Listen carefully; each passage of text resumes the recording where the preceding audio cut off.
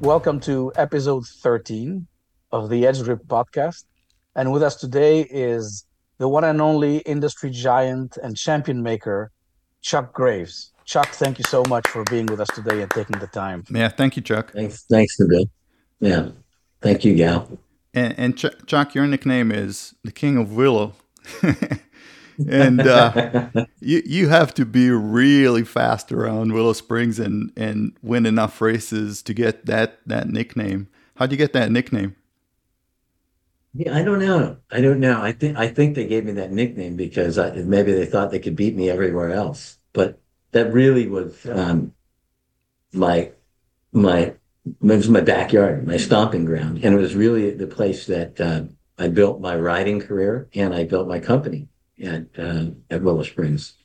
That was the track that you could go to twice a month. We had AFM, and we had what was called ARRA, which later became WSMC, and it was embraced by the owner, Bill Hughes, who bought back into the sport. It was close to the manufacturers in their backyard, and because it was fast, it was important.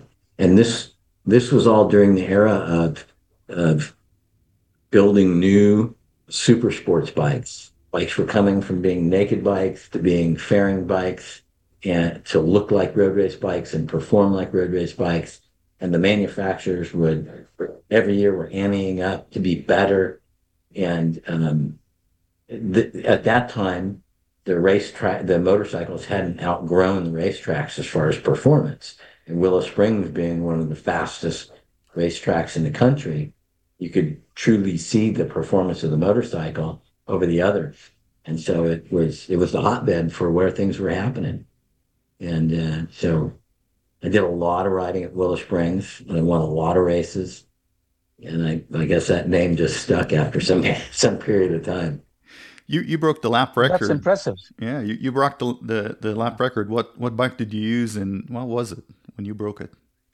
I did it on a number of occasions, but it was with the first time we did that was with a GSXR 750 that we shoehorned a GSXR 1100 motor in the frame. And it was a hopped up 1100 motor. They called them 1100s. I think it was a 1098. And, back then a set of flat slides and a big bore and some camshafts would really make a bike rock. So, Bill Hughes had an idea that he didn't care about anything except how fast can a motorcycle get around my racetrack. And so Bill created this thing called Formula USA, right? And this was before it went national. And he got Toyota involved and other sponsors involved, and he made it no rules. He didn't care if it was a V8 with two wheels. That's what the race was going to be. And he put a lot of prize money behind it. And so as that developed, so did my skill set and I would say, bike building.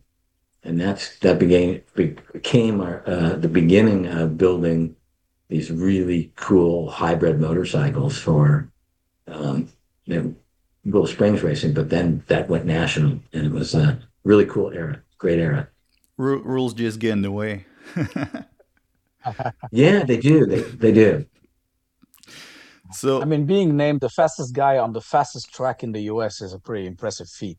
yeah, This is unbelievable. And it's kind of sad. It's sad, but you also have to do it, right? Because I remember World Rally Championship, same thing. They had the Group A where there was no restriction, right? And so the companies that had the bigger budget and they start going crazy with engines, and the cars became almost too fast and too dangerous.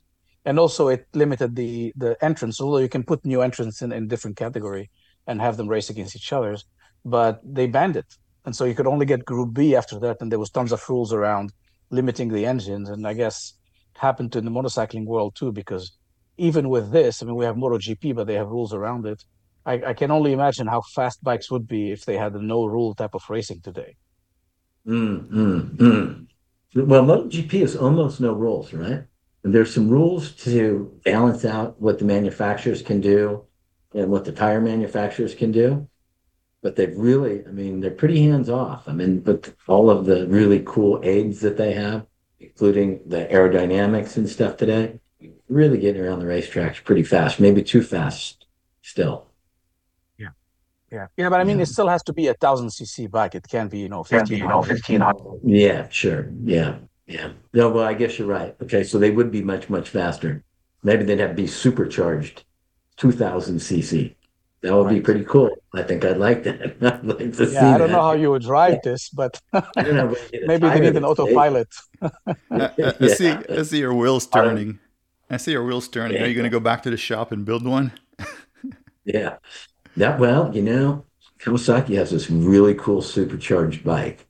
And I keep looking at it thinking that would be so cool to make a road race bike out of it and see what you could actually do. Right? Yeah. Yeah. Yeah. Yeah. It would be pretty cool. Actually, I think somebody rode it at Fontana about a year or 2 years ago. I'll get to send some details about this, but they did a pretty decent time considering, the long straights there. Uh, and I can't remember if it was Tony Elias or who did that, but Oh, is I that right? remember in the Tony time. Elias wrote it. Yeah. Yeah. Yeah, Yeah. that Well, you was need to pretty cool. take it from it being the street bike and make it the actual race bike platform. Get the tires and suspension and all the bits and pieces on it, right? Maybe some electronics that could balance out the power output so that the wheel stays on the ground and that the tire stays on the rim, Yeah, right? yeah, So, that would be a pretty cool bike to build. Bimota actually, so they're using Kawasaki engines, and Gal will tell us all about Bimota in a minute. But I haven't gotten it yet. I'm uh, still waiting. But has Bob it been said, 45 days? yeah, well, Bob said they're currently testing it. So they're actually testing the shifter, and the shifter is going to work right. They're going to ship it over. And if the shifter is not going to work right, then they're going to make another one. So hats off So to them yours for has testing. the yeah, that's nice actually. So you don't have to be the guinea pig. But yours is the standard like 1100, and I think that Bimota took the what's called the H2R engine and put it in a bike that has a better chassis, isn't it? hmm, No, mine's the hmm. KB4. So the KB4 has the Z1000 engine. It doesn't have the supercharged Yeah. engines.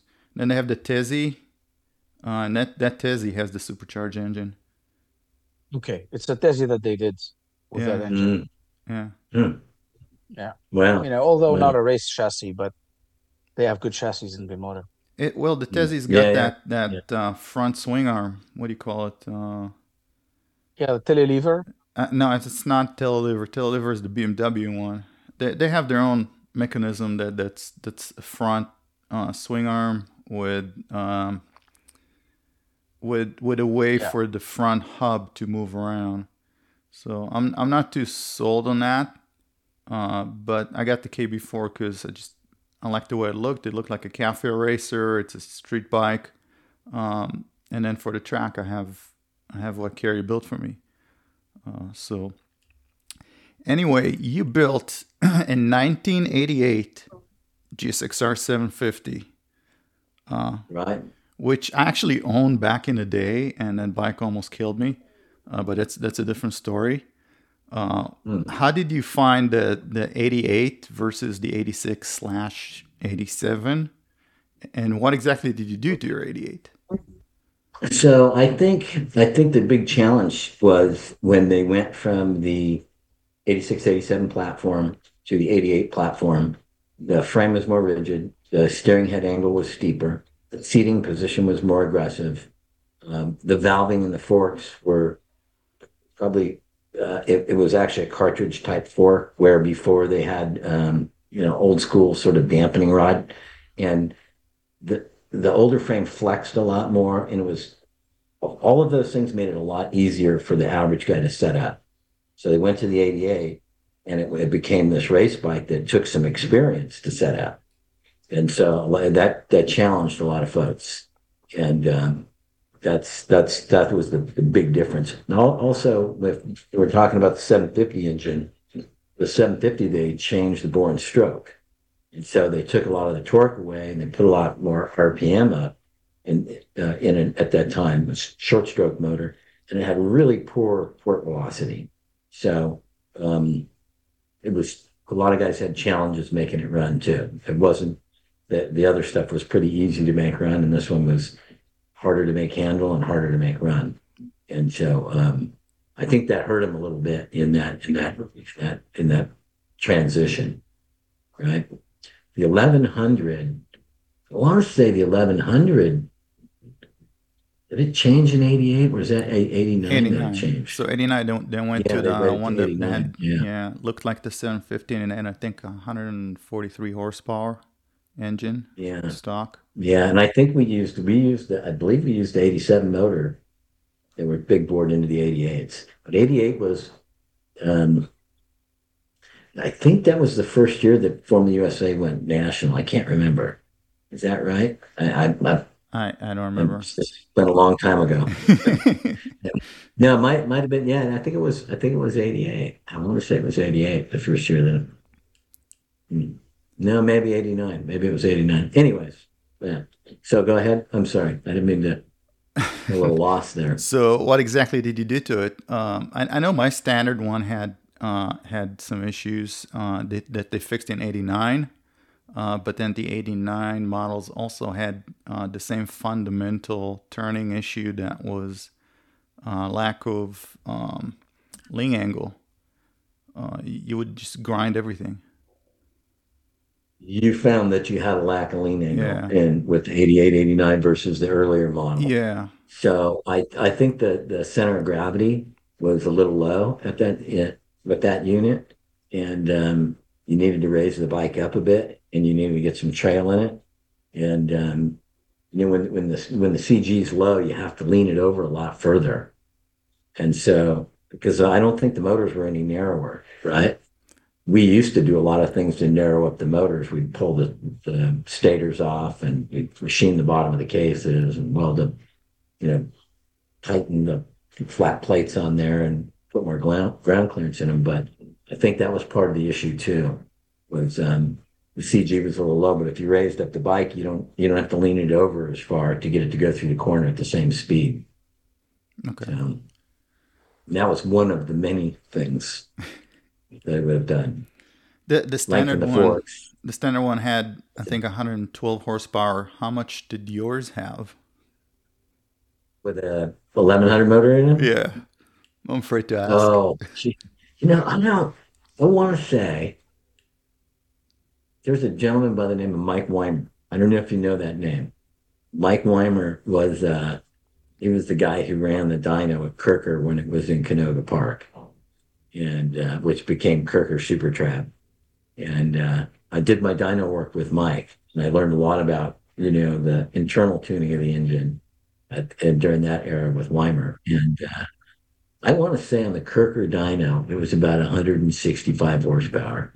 I don't know what that equates to a rear wheel dyno these days, but it was pretty fast. It was a missile. So basically, it had the same amount of power that its standard, I think, Ducati V4 has today in the rear wheel when you take it out of the store. So with no electronics. Yeah, with no electronics, right?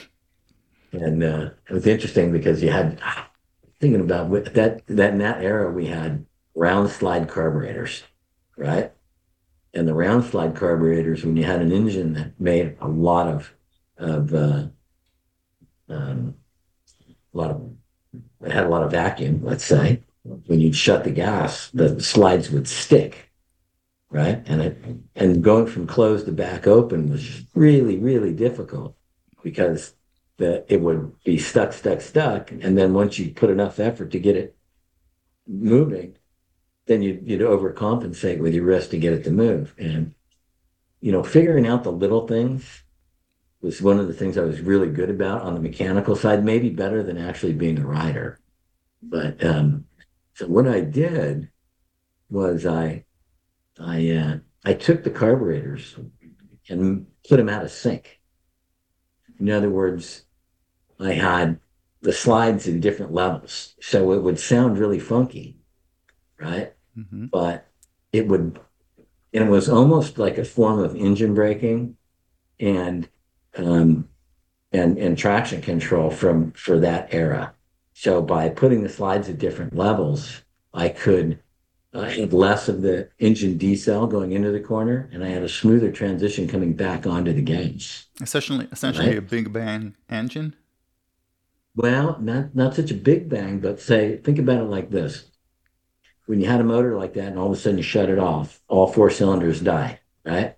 And now the bike's wagging and it's heavy on the nose going in, and when you crack it on, and it wants to take off. So what I would do is I would make it go from a four cylinder to a three cylinder to a two cylinder to then go from a two cylinder to a three cylinder to a four cylinder, leaving the corner. Okay. I did it with the slides, right? Yeah. And it also made the throttle less sticky, right? And I built the cam and the throttle, which I sell that cam throttle today for cable operated motorcycles. Because people love them, right? Because at the bottom part of the ramp is you can move the hand the most and hardly anything happens, which is always when you're on the smallest part of the tire when you're leaned over, right?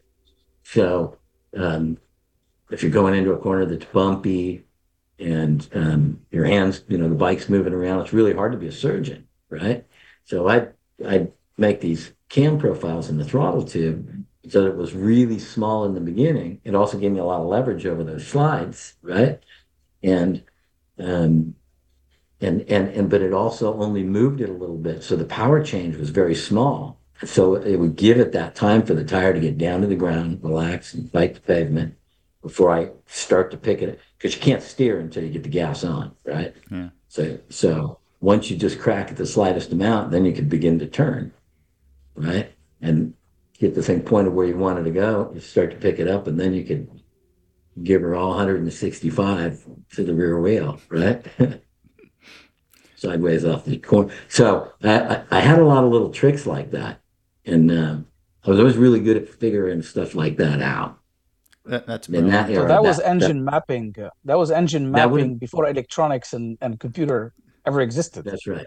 Yeah, exactly. I mean, if you go That's back to that awesome. era, no one would have been thinking about stuff like that. Guys would say, "Oh, just turn the idle up," right? Okay, well, yeah. So, anyways, yeah, To that's that's a little bit of the stuff we did. to everybody that listens, But it listen. the main difference between carburetor and fuel injection is the fact that in a carburetor there's something called a Venturi effect, and the faster the air flows through the carburetor, the more gas gets sucked up from the jets. In an injection, we just have a computer that injects the fuel into the air. So really, that's the main difference. You working through the physics of it, or letting the computer decide how much you get. So that's why I'm a big fan of carburetors still. They're very smart, aren't they? Yeah. They're Yeah. smart for what they are, right? But fuel injection is so much better. There's no gasoline on your hands, right? You don't have to take everything apart to make a change, right? You don't need to Man, choke it. right? You don't have to choke it. You can just, well, you sort of do. You set it up to do it, right? Yeah. Mhm. So Yeah. then 89, you go national. The series Formula USA goes national, and all of a sudden you got all the big names coming up against you, and you did pretty well, didn't you? I think so. I think so. I really, probably, it's probably too smart for myself. In other words, probably could have done better as a writer if I had found a way to work with other people who were doing it, other tuners, right? Say, because they could have brought me up a lot quicker. But I was always sort of doing my own thing, right? And sort of running my own program and trying to find my own sponsors and that was good. And I had the opportunity to I think around, well, as the series developed, I had the opportunity to work with other people. But in the early years, yeah, I would say I did really, really good. Yeah, yeah. I think I saw videos of you beating Colin Edwards and competing against Nick Einach and a lot of big, heavy names out there that Yeah, you beat on your own yeah, machine. yeah. Yes, yeah, yeah. I actually won the first two nationals for Formula USA in would have been, I guess it was 1989, right? So 89, we won the one at Willow Springs, Yeah. and then we won the one at Portland. Oh yeah, that's what it was. It was a disaster. I got to tell you this story because this is a little interesting. So, things were very bright. I won those two nationals. That was a big thing for me.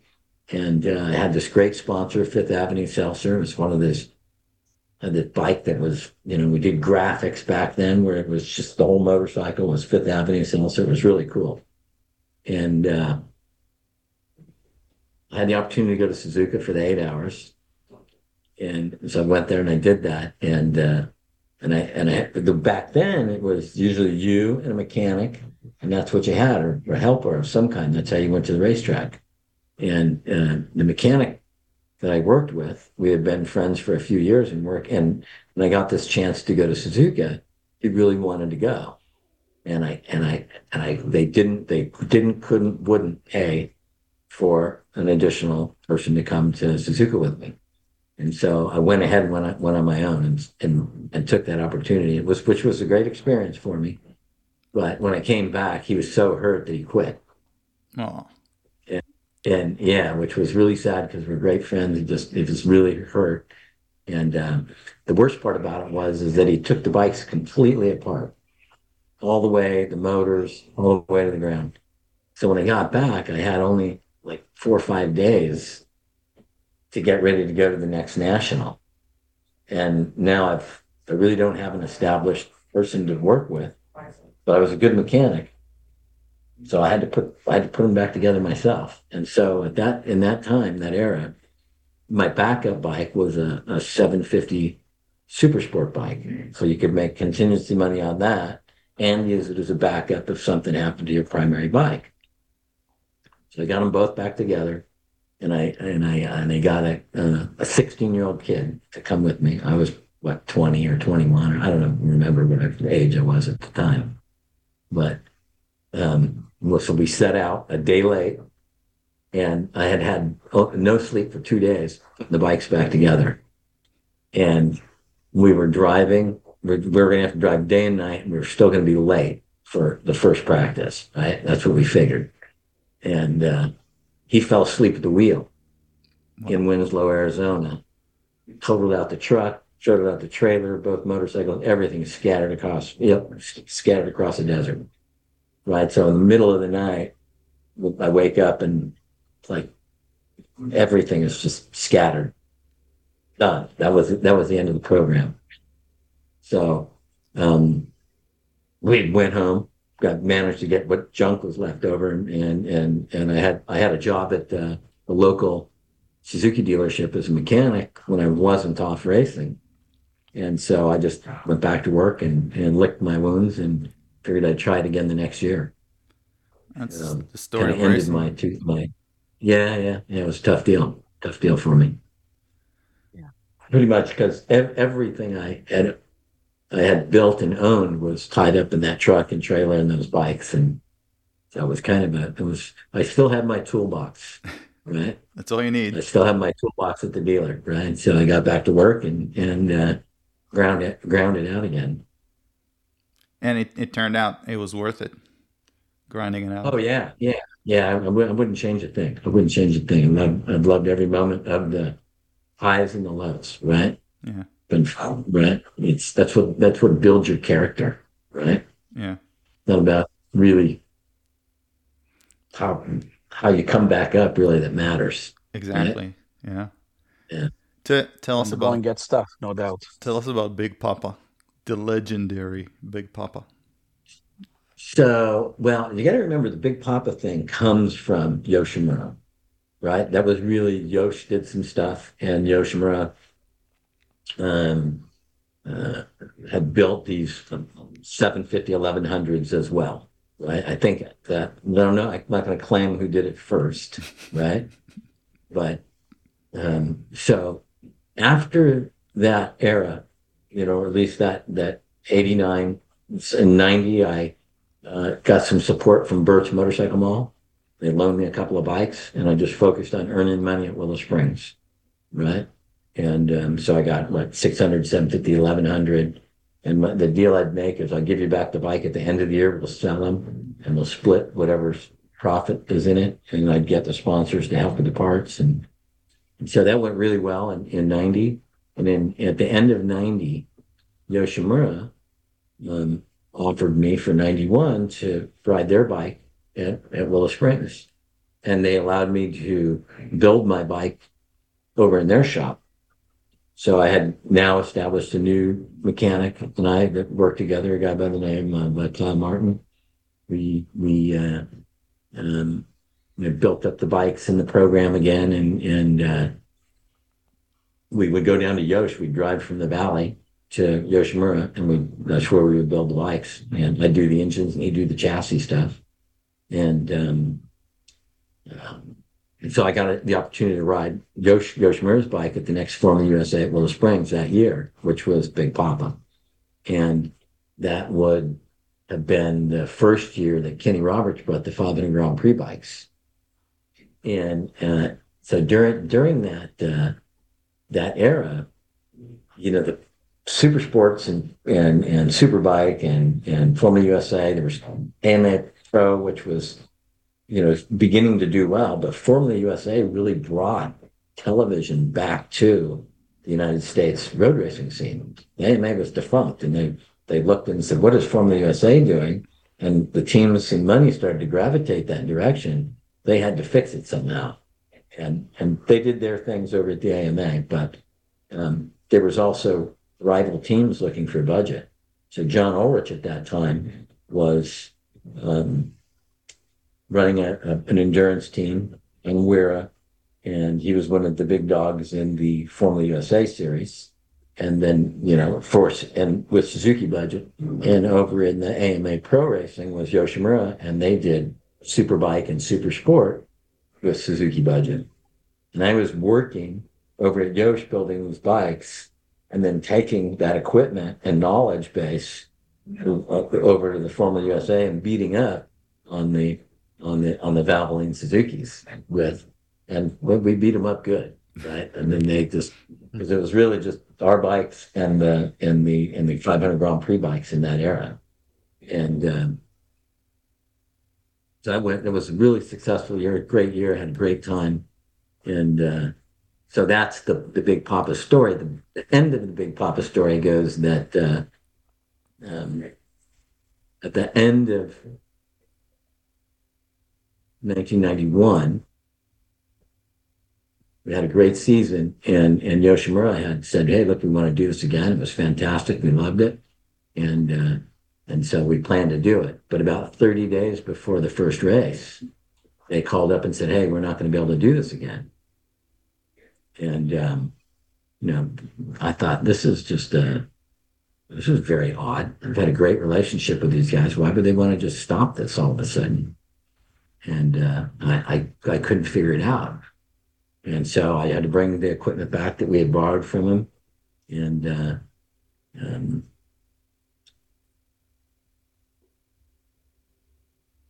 that's it. That's I it. had nothing. That was it.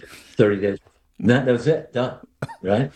Imagine a racer who's put his whole career into doing this, and he's got nothing. Right? He had nothing happening. He had planned this whole season, everything he'd done. All of a sudden, now he got nothing. So about 2-3 days later, after I've returned all the equipment and everything's great, John Ulrich calls me up, says, hey, you looking for a ride? And I'm like, wow, there's the savior, right? Okay, yeah, absolutely. What have you got? So that was the end of the Big Pop era. And we started racing and doing stuff with what was then the Team Hammer's Valvoline Suzuki team. And how did you do on the Valvoline? It was pretty good. It was a good era. I learned to work with other crew chiefs and not build my own bikes. And for some of the stuff, it was really difficult because I knew if there was something that wasn't what I thought it should be, it was very difficult to say that because that's somebody else's work. So I really had to change my whole thought process to be a rider and not think about the technical aspect of the bike, but rather just tell them what was good and what was bad about the bike and what I needed to.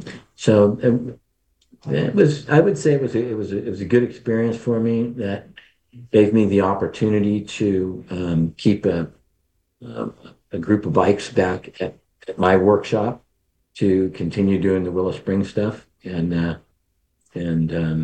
then do the national stuff for John and his team, and that was pretty good. We won a national championship and had some good times and met some great people, and it was I would say it was a good experience. And then 1990, everything changes, right? You tell, I think, your brother, "Hey, let's open our own shop." Well, so that's in '90. I had already started Chuck Race Racing, right? Which that was when I was building the stuff and doing the racing. So the Ulrich thing happens. That's all the way up into '92. But between 90 and '92, I've already established this shop. But it was at that time when we started doing this stuff with the Valvoline in '92 that the shop became a facility for the California Highway Patrol, which is, you're going to go, what's that mean? Yeah, right? So I had some friends that were highway patrolmen, and they rode motorcycles, and I had worked with a few of them, a little bit of training. They had some police Olympics they did out at Willow Springs, and a lot of the police officers would, come and do the police Olympics. And I think it was California Superbike School. Those are the bikes they rode in that competition, the police Olympics. And so I got the opportunity to meet a bunch of those guys. So they would stop by this workshop that I had. And that's where Graves Motorsports started, right? It starts in '90 as just a hobby shop and, and a place to work on my race bikes. But now I've got these friends that are highway patrolmen, and the shop is right off the 405 freeway, right? And 405 and, the shop's on Balboa and Satakoy, which is basically 405 and say Sherman Way, Okay. right? What is this, Van So Nuys City? Is this Van Nuys? no, it's Van Nuys. Okay. Van Nuys. It's Van Nuys, yeah. And so it was actually the shop was right. I don't know if you know that by the name of Matsu. There was a guy by the name of Matsu who worked with Yoshimura, and he had his own shop called Escargot, like a snail. And when I was a kid, I would ride my bicycle over there and watch this guy hand make pipes. This is before Yoshimura became who they were. He would fill these pipes with sand and weld them shut, and then hand bend and heat them. And it was just the most amazing thing for me. I loved watching this guy do this, but it was actually right next door to Matsu's old shop. But so I'm going a little bit off track here. So, and I've got this shop in Van Nuys, and the high patrolmen are coming every day, and we had a little lounge for them, and Monday Night Football, and hey, babe, and they could go write a report or whatever and hang out and talk. It just turned into, could we leave some brake pads here? What if we got a flat tire? And we would be there. We'd do 12, 14 hours just because it was a hobby shop, right? So it could be 7, 8, 9, 10, midnight. We'd still be at the shop. And so they would just show up if they're out on a ride. They'd swing by and say hi and hang out for a bit. And we ended up with a contract servicing 4 divisions of the California Highway Patrol. And that's what really started Graves Motorsports. So that I could hire technicians to have them there. My brothers would run it. And the Highway Patrol could stop in, get a flat fixed, get brakes changed, oil, whatever. And because it was a hobby shop, they always come first. And that was our pitch to the state that, hey, look, you're not going to have an officer down when they got a vehicle, because it used to be they'd have to drop it off at a dealer or take it to the motor shop, right? And so if you had to drop it off at a dealership, it took two officers out because one had to go pick him up and take him back to the office. And then he'd still have to get a ride there and back. So it just saved them an immense amount of time. And we were able to get them product at a great price and give them great service. And so we did that for a number of years. We used that to earn the money along with the stuff that we did at Willow Springs, to earn the money to buy machines and get Graves Motorsports started. We started manufacturing hard parts for the bikes and doing dyno work, and so that's how that started. All during the racing time too. So I had all that energy. I bet you also never got a speeding ticket. Well, if anybody ever let me go, I won't admit to it. But they did. It's interesting because those four divisions covered the area around the Rock Store and Angeles Crest. So because we had Altadena and Westlake were part of it. So a lot of great guys, let's say. So you had it covered. That's great. I guess you didn't sleep much either. I'm a high energy guy. I like to get stuff done, and I really don't like sitting around much. Speaking of, if I wasn't, go ahead. Speaking of earning money in Willow Springs, you hold the record, right? Well, so that, yes, and I'm not sure where that stands today, but with WSMC out for the funds that they output, it was I made a living there, and that gave me the opportunity to build my company from racing at Willow Springs. Told you that was the hotbed. There was an era when we could make about $15,000 a weekend at a club race.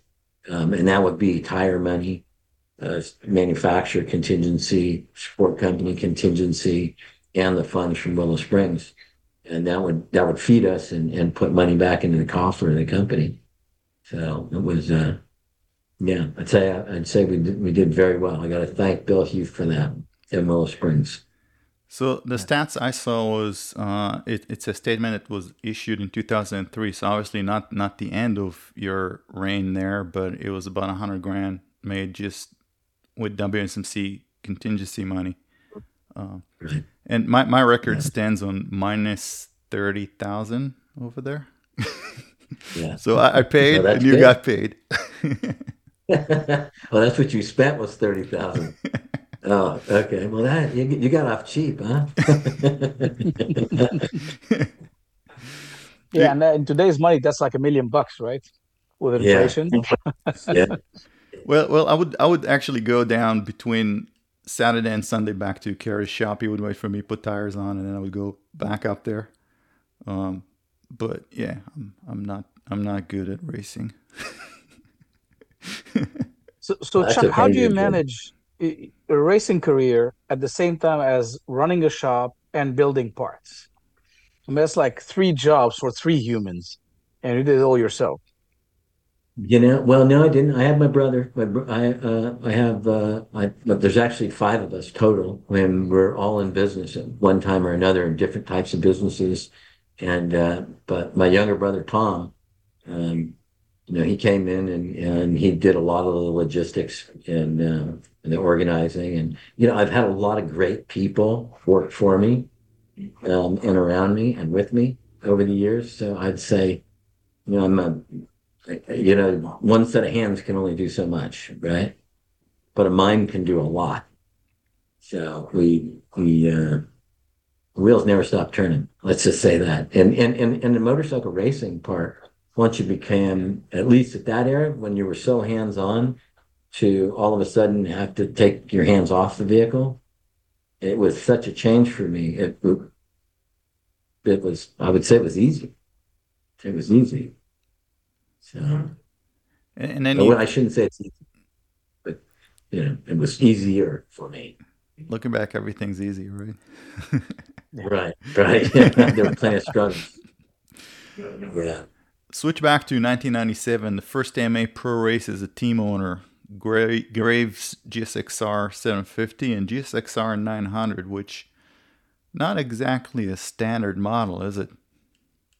No, and so you mentioned you'd asked about that 900. So that was really GSXR 750, and they came out with a motorcycle called an RF 900, which used a lot of similar internal engine parts as the GSXR 750. Right. So I took the GSXR 750 chassis and the superbike transmission and camshafts and the bits and pieces and intermixed all those to make a GSXR 900, which was just a missile. And we reset the lap record at Willow Springs with that bike. It was a great bike. Back even all the way back in that era, we had carbon fiber gas tank. It was about 312 pounds, I think, the bike. Wow. Very light. And so it was so light that when I took it to that 97 AMA race, I really didn't realize that AMA Pro Racing had rules. I thought Formula Extreme was Formula Extreme. So we showed up with this bike. Forget rules. And right. Well, I thought it was Formula USA. So we show up with this bike, and immediately Mark Miller was riding the bike for us. It was immediately as fast as the Arian Hondas, and that had those guys just up in arms. Like Kevin Arian was not happy about that because there was a nobody that was just going to show up and he was had a shot at winning the race. And so after qualifying, they weighed the bikes, and I thought, why are they weighing the bikes? They came back and go, oh, wait a minute, you're way too light. I go, okay, well, sorry, I didn't know, right? Because I never looked at the rule book. I just wanted to show up with what we had, and so it's the thing that really irked me, though. I'll tell you this,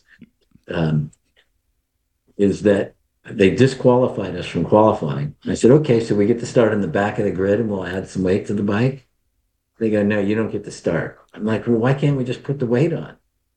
No, you don't get a provisional start. And for me, that was really kind of odd, right? But it's okay. I licked my wounds. We went home, backed it up, and then I got a phone call from Tom Houseworth, right? And Tom Houseworth was running the Yamaha road racing team at the time, and Tom Houseworth was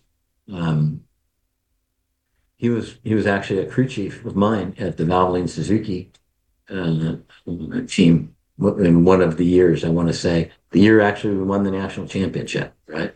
In '93, we won Formula USA, and Tom was the crew chief, and he built all my GSXR 600, 750, and 1100s for the Suzuki Cup races. And he said, hey, look, and he and I, we'd had a relationship because when he built the bikes, he didn't, he did everything. And he always thought it was kind of odd. Even the bikes that I use out of Willow Springs, I'd ask him to build. He goes, but I had a shop and I was building my own engines. And he'd always say, why are you having me build them when you can do it yourself? Like, Tom, you're the guy, it's your job, you do your thing, but I got to stay busy. So that's why I do it, right? So, anyways, Tom knew of my skill set. We were good friends, and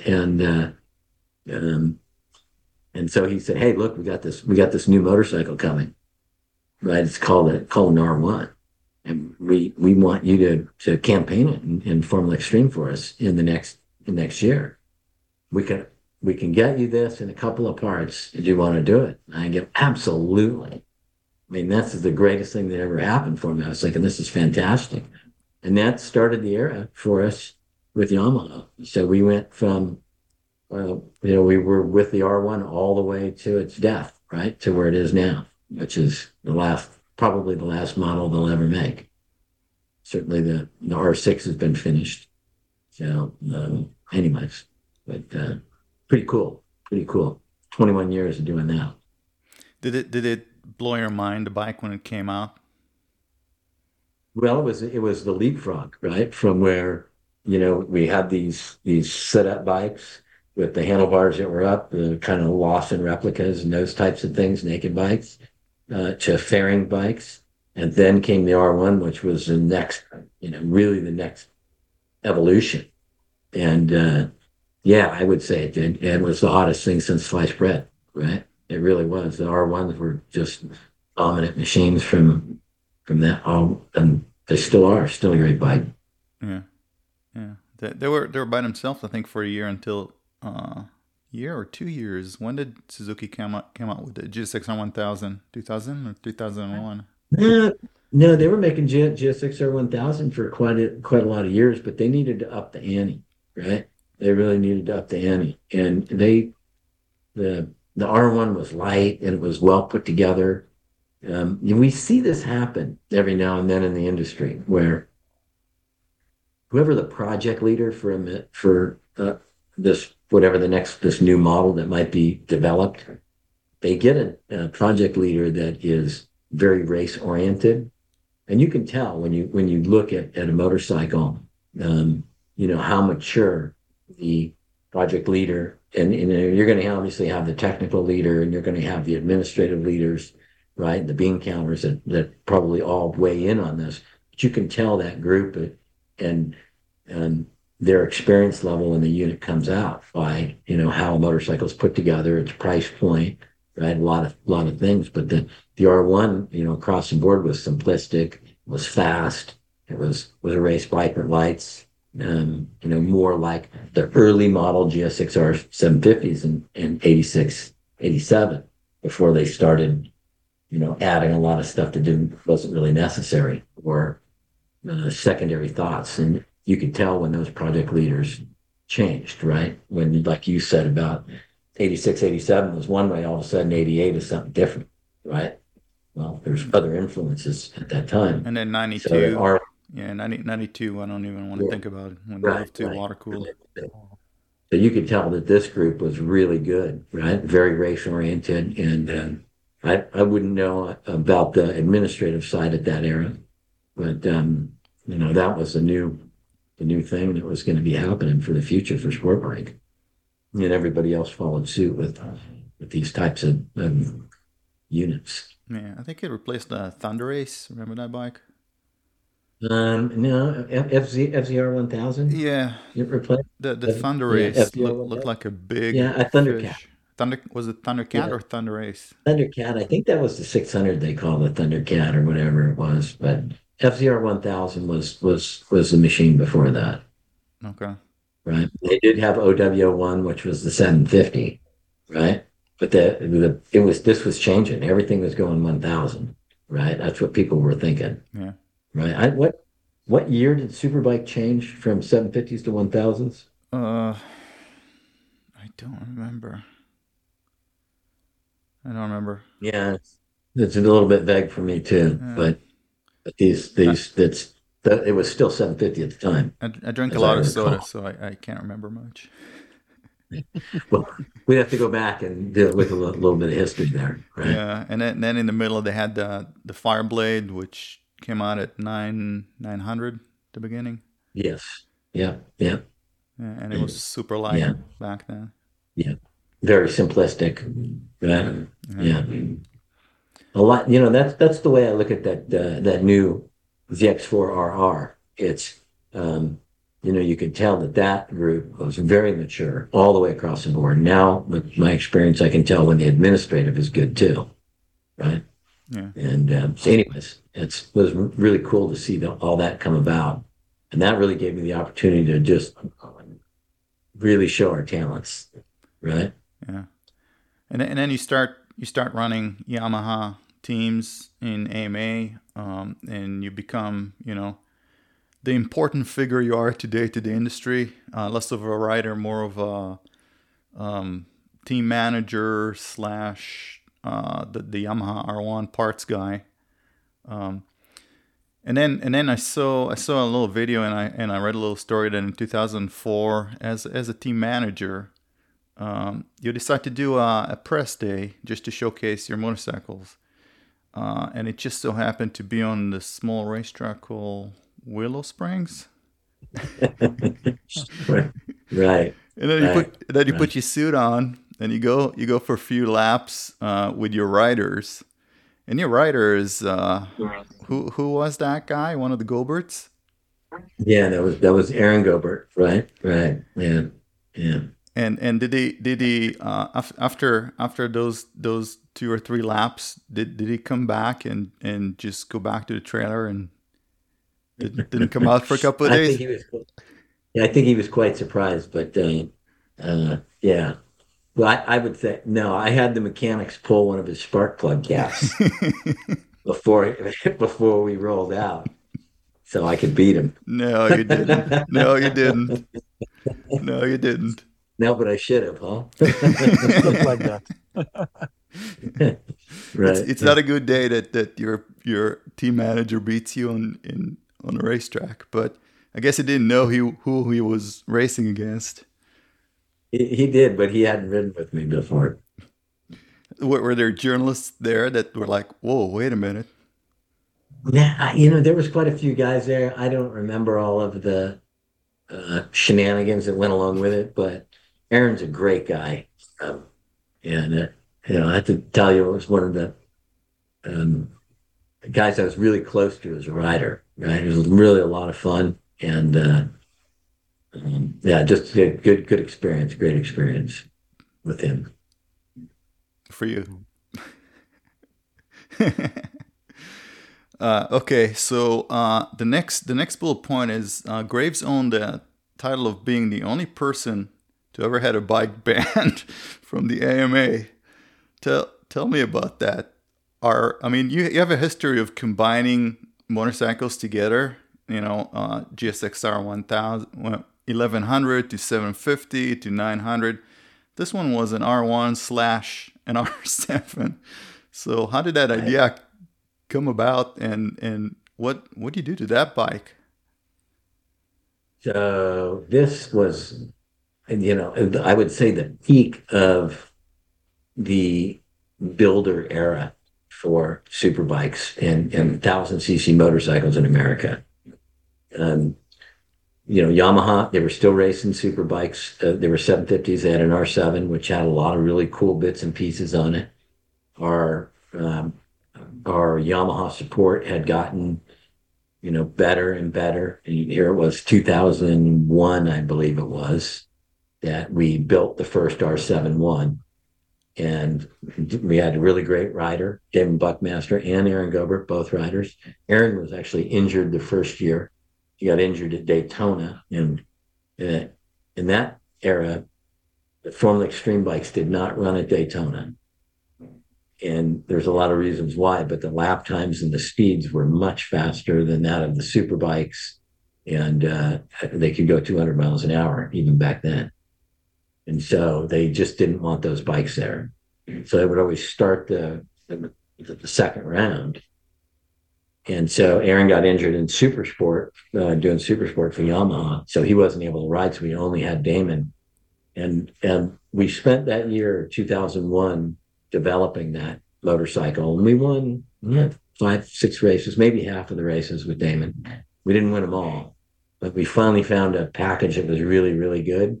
Aaron came back maybe the last 2 races of the year and found his footing again, because he almost died at Daytona. He crashed and got run over on the banking, and it's quite a big deal.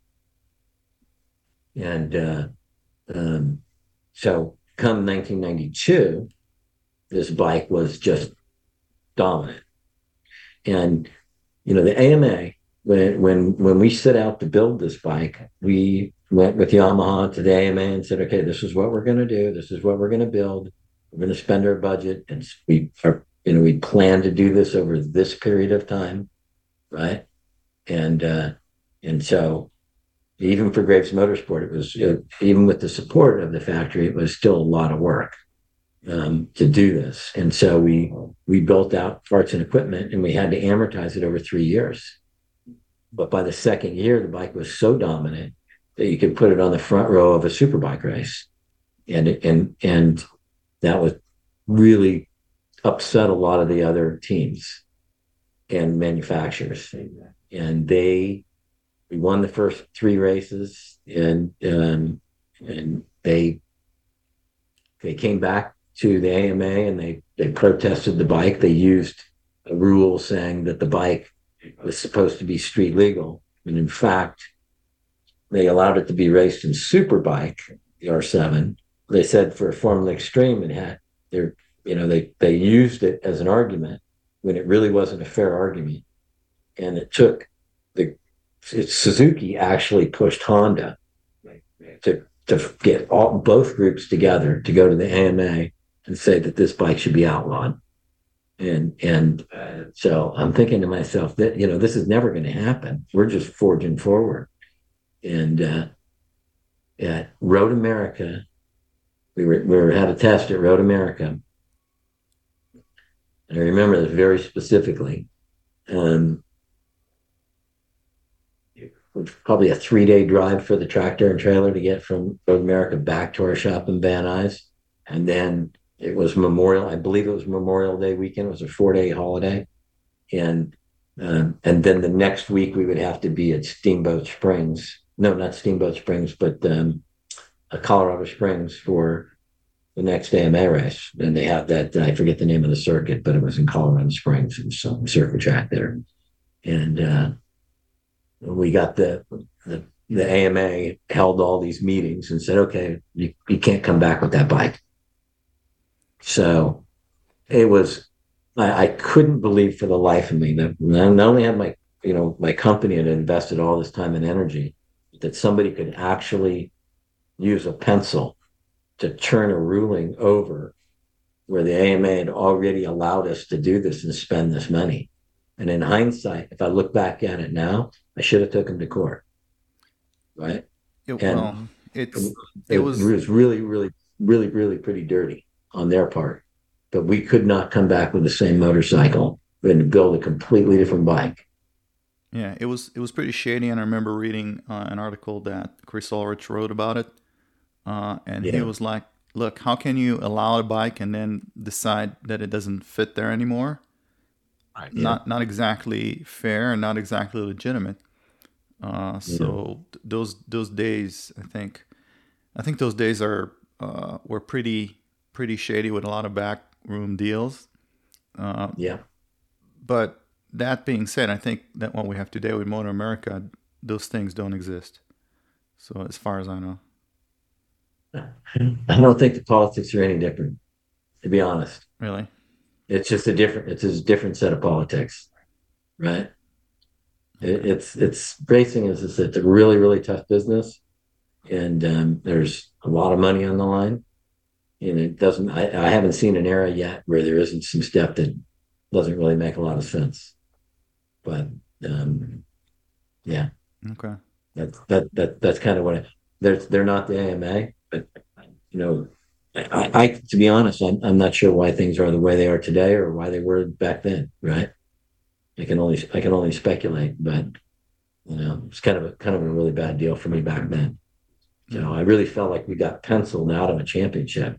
That wouldn't have been the only time that happened, right? It actually happened in 2005, right? What happened there? So, we won the championship in 2004 for the Formula USA. The Formula Extreme thing changed, right? They eliminated it, and we did stock 1000. That was our new job at the R1 when the new 04 came out. And I remember just being a fantastic era. First opportunity to go down and run at Daytona, stock 1000 bikes, and all 4 of our riders, Jamie Hacking, Jason DeSalvo, Aaron Gobert, and Damon Buckmaster, all came across the finish line, just all beside each other. This was an awesome race to win, and we won the championship in 2004 with the R1 against the Suzuki, the GSX R1000s and such. But in 2005, we had some challenges. I think some guys got hurt, but we still were in the fight. DeSalvo was in the fight for the championship when we recognized that the Suzuki guys were running Aaron Yates with a modified swing arm pivot, right? And the Suzuki had an interchangeable swing arm pivot, but you couldn't change those parts, right? You had to run the parts that came on the motorcycle. Mm-hmm. So we said, hey, this isn't right. You've got this. And they came back and said, nope, sorry. They sell that part through normal parts channel, and therefore he's allowed to use it. But that's not the way the rule was. So they did a backroom deal and gave him a pass. And I can tell you there were people that wrote this thing, and this is a very, there's a lot of weird stuff happened at the AMA at that time. Patty DePietri was pseudo running this thing, and they convinced her that it was a safety thing. Has nothing right? to do with safety. Well, why would it? Swing arm angles, I wouldn't high side, right? So, okay, we all need that, right? But so they walked us out of a championship there, and DeSalvo narrowly missed the championship. Hacking was injured, and the other guys were injured, so kind of got walked out on that part. But Yates ended up getting the championship in 2005. I have to say it's pretty sad to see. That's okay. We came back the next year with the R1LE. We filled the podium every single weekend, just about, just with all three riders: DeSalvo, Hacking, and I forget who was the other guy, but then DeSalvo, Hacking, and who would have been the third guy that year? I don't remember. Oh, Eric Bostrom. Gobert. Yeah, no, Eric Bostrom. Oh, okay. Oh. Eric Bostrom. Yeah, You know, we Great had guy. him. You know, we had him on the podcast. Oh yeah. Love that guy. Yeah. Love that guy. Love them both. Ben's a great dude too. Forgot all about those, having the opportunity to work with those guys. Great dudes. Great dudes. He's an animal, man. I picked him up. In Vegas. He had a broken rib and he walked like 2 miles in the morning, just because before I picked him up. And Really? And I was like, fuck, you getting out of bed with a broken rib? Yeah. You should see the bicycle rides they do. Yeah. 3,000 feet elevation, 8 hours, 200 miles. Yeah. Yeah. And that's before Oh yeah. breakfast. Yeah. Oh, I know. Those guys, both of them, are just incredible athletes, right? Now, Right? now, And very humble, both of them too. I love that about those guys. now, Chuck, it Yeah. looks like I you're had the ready. opportunity to ride with them in, they used to have a house in Temecula, and there's a flat track there. And, they ride like beasts, right? And will run around circles around everybody, including some professional racers. I would say, except JD Beach, who was pretty good at a flat track. But their dad, at back then 74 years old, would come out in the afternoon and beat them up, Oh, really? which was amazing. Yeah. Yeah. Now, Yeah. now My Chuck, dad never Great beat guys. me up. Chuck, it looks like you're ready for another championship just by looking at you. All that, all that what's bottled up inside. Are you about to take a ZX10 and build a race team?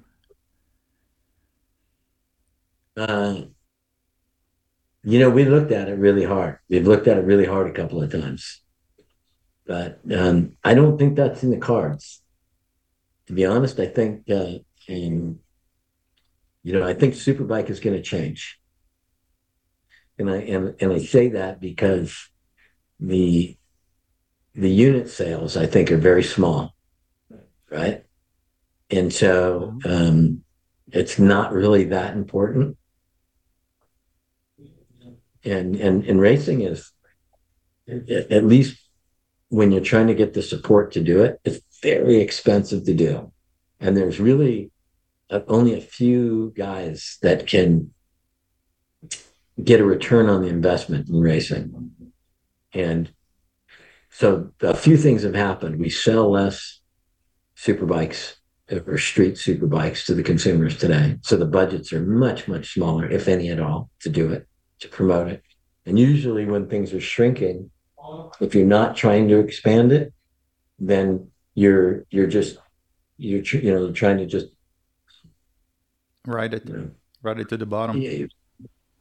Exactly. You want to keep selling them. You have customers still want them, but it's not something you plan on expanding, and you have to move into the market. The customers already know who you are. And so it's shrinking. You're not putting energy, and you're putting your energy into things that you know are growing, right? And so if we couple that with, so that takes the motorcycle manufacturer out of the game. A big part of motorcycle racing in the era that I did this was the tire manufacturer. And the tire manufacturer, on average, sells probably 10 sets of tires per motorcycle, which their profit from the sale of a motorcycle is pretty high. And so they want to build a customer base that continues to come back and buy that consumable, and they're reasonably expensive. So that's the next guy who stands to benefit the most. But that's in racing, that doesn't exist anymore, right? Everything's spec. So there's no support there either. And I would say that the organizations have driven the racing more towards an entertainment package where it's about the rider and not about the machine. In other words, with spec stuff and with balancing. And when you do that, it makes what we do less important. In other words, guys like me, right? If I work hard, you're gonna slow my bike down somewhere, right? So, right. And the guy who doesn't work hard gets concessions, right? Because he doesn't win. So, you make what we do unimportant, and therefore it has no value to us, or much less value. And so we take that whole part out of it. So now where do we actually draw from to get a return on the investment of what it costs to do this? To go do a superbike program today, to start it up and pay everybody as a professional team, probably talking $6.5 million to get it up and going for the first year, right? And inflation is here to stay. It's not going to get any cheaper, right? So I would say that's not going to happen. We've looked really hard at it. We've had some folks that have got a lot of energy and want to do it, but to put it all together and put something together that says it's at least a 3-year program, because that's what it takes, right? To come in and do this and make it right and have it professional. And I haven't found that right group of partners that's ready to spend that kind of money with the type of return that we're going to get from it. So I'd say that's probably not going to happen. We looked at it really hard, and we try every year, but the deadline for me is in June or July, right, for the following year, because that's the time frame it takes to actually get prepared and do it, and bring all the partners together. So we'll continue to look at it, but I think Superbike's got some big challenges. The funding from at least for the Japanese manufacturers, and here in the United States, or probably all the manufacturers, I really don't see them having the budgets to spend, right? And so I don't think that's going to be. I think most of their money is spent in MotoGP and World Superbike, and so most of that road race money, even though we sell a lot of motorcycles, we're the biggest market by dollars. We see the money is being spent in some other places, right? So, and I think they're struggling too, right? Maybe not MotoGP, but maybe some teams in MotoGP are struggling, but I think World Superbike, they're probably struggling too. So I think that's going to be a difficult lift, and it's sad to see, right?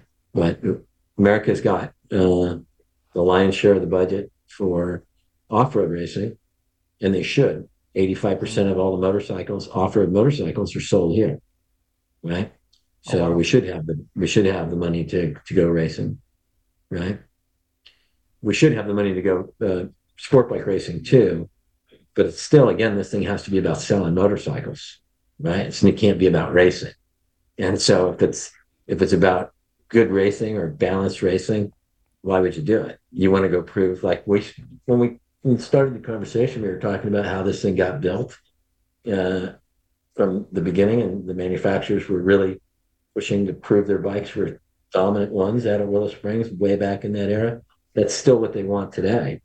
But if they spend that money and do that, and then you take away their opportunity when they do well, I mean, no businessman would do that, right? But you, I won't, right? I'm happy to come and entertain it. I love motorcycle racing and being involved, but it's got to make sense too. Yeah. So I don't understand a little bit what the different approaches of different manufacturers. So yes, in general, bike sales have slowed down, but then you see Ducati, for example, doubling down on super bikes, and even their 800s that are now in 50s and almost 1,000. There's no mid-size bike. Suzuki and others are still in the 600. The Yamaha pulled out of the 600. You mentioned something earlier about the R1. I don't know what's happening there, but it sounds like it was something that may be ending. So it seems like different companies have making different bets on the market and where the market's going. And understanding some are going smaller displacement size, which seems to make sense to me. Kawasaki is still doing the entire range. It doesn't seem like what you're saying is the liter bikes not doing that well. Opposite side of the stream, Ducati's doubling down on the liter bikes and making them 1.1, 1.2 and crazy horsepower. So who's right? I mean, Well, I think the guy who sells the most motorcycles, right, and really the guy who's right, who's having the best time, right, who's enjoying what they're doing, and the company that and the people that work there, that's who's right. But if we want to talk about, who's number one or who's selling the most, or when it comes to racing, who's right? Well, if I was to look at the teams in the paddock and look where their budgets are coming from, right? We're going to see they're coming from individuals, I think, right? And I think Yamaha still has a little bit of money in there, and Suzuki's got a little bit of money, but it isn't really the type of money that it takes to do it, right? So I think everybody's really struggling, and I think there's a few philanthropists that are putting money in. Ducati, a New York guy, I think, pays for the Ducati that Josh Herrin rides. And I think a gentleman, Mike Kiley, is paying for the Steitler's BMW. But he's paying for everything. Like, writing the check for it all. They're buying the parts, right? Mm-hmm. Buying the parts, buying the crew, right?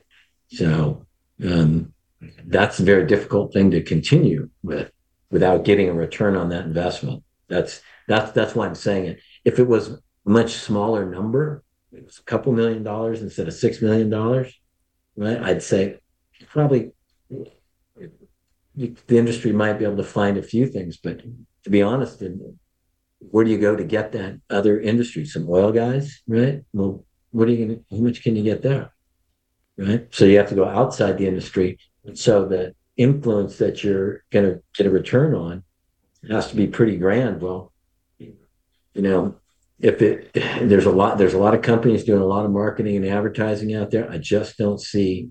Very difficult to get the mainstream to put up that kind of money for what we're doing, right? It's very difficult, at least in America.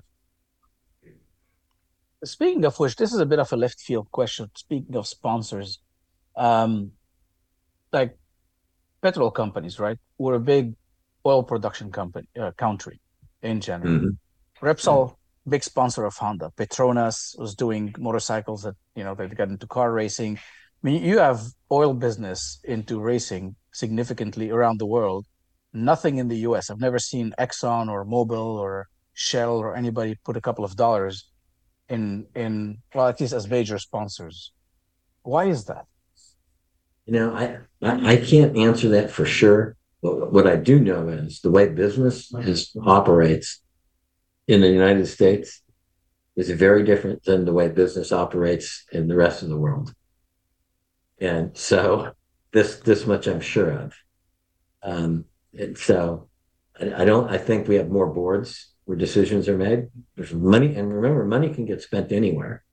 If you, and so I think the person who's signing off has to have a lot of horsepower to say, this is where we're going to put this much money, right?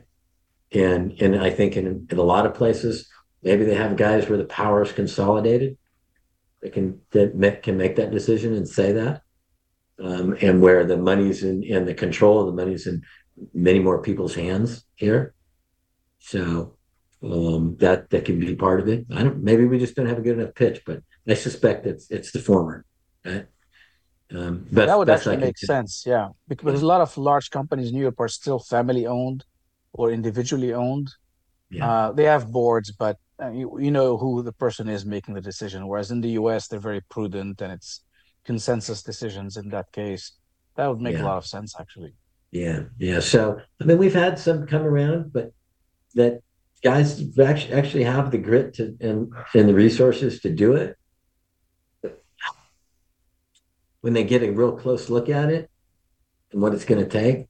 And I think a lot of times it's like, look, if I can get some partnership, I'll do it, right? And so Yeah. you can get really close, but what does that partnership mean, right? And the numbers just so big, it's hard to get there. So um, I think I think motorcycle road racing in America still has life in it, right? I just don't know that it'll be in the form of superbike, right? Mm-hmm. I mean, it's really great. I just don't think we get the numbers, right? I don't think we get the numbers. That's my concern, and I think they've been struggling to get a good sized grid. And like I think you got to have the manufacturers back in, but I don't think you're going to get them back in when you have balanced racing. That's what I think. They need to be able to prove that their product is the best, right? Or at least have that opportunity. And I think that's the big challenge we have right now. That's interesting because car racing, that still works, right? People who owns McLarens and Ferraris and Aston Martins are chatting after every F1 race and going like, my car is better than yours, type of discussions. But it doesn't seem to be happening in motorcycling the same way. Do you know why? Well, It's because people that are young and have that kind of disposable income from crypto or whatnot, they'll buy a McLaren or a Ferrari and they'll advertise it, but they're not going to buy a motorcycle. So motorcycles are cool. It's just a question of showing how cool they are to everybody and increasing the market size. It's not about manufacturer about manufacturer. If you want to sell more, everybody needs to get together and show young guys or young people how cool motorcycles are. Um, and I think that's why the decline is. Yeah. Yes, we had a surge in 2020. People went off road because they wanted to get out of the house.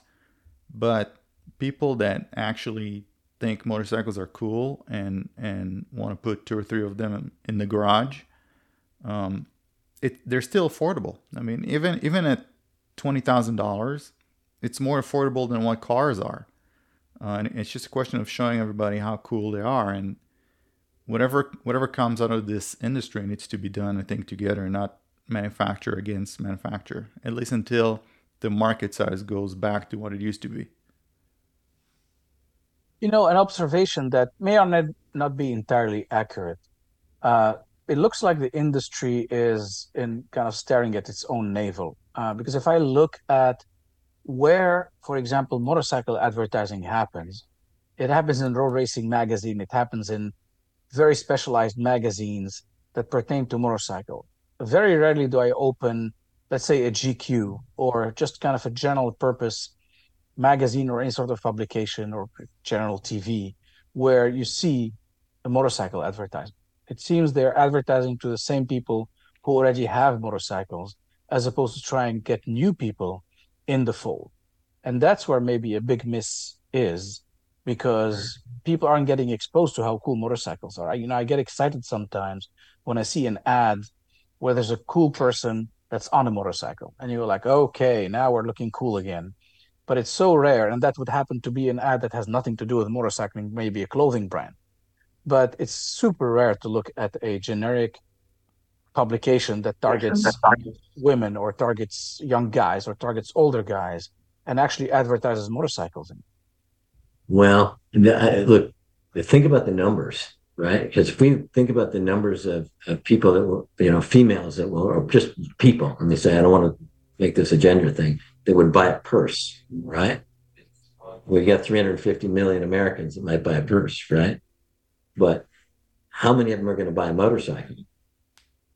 Let's talk about how many liter bikes they're selling. 1,000. So let's just say that the total number of 1,000 cc bikes, sport bikes. I don't want to wrap this into uh, H2s, but real sport bikes, ones that are influenced by road racing, ZX10s, R1s, CBRs, Ducati Vs, RSV4s. Does it even reach 10,000 combined per year?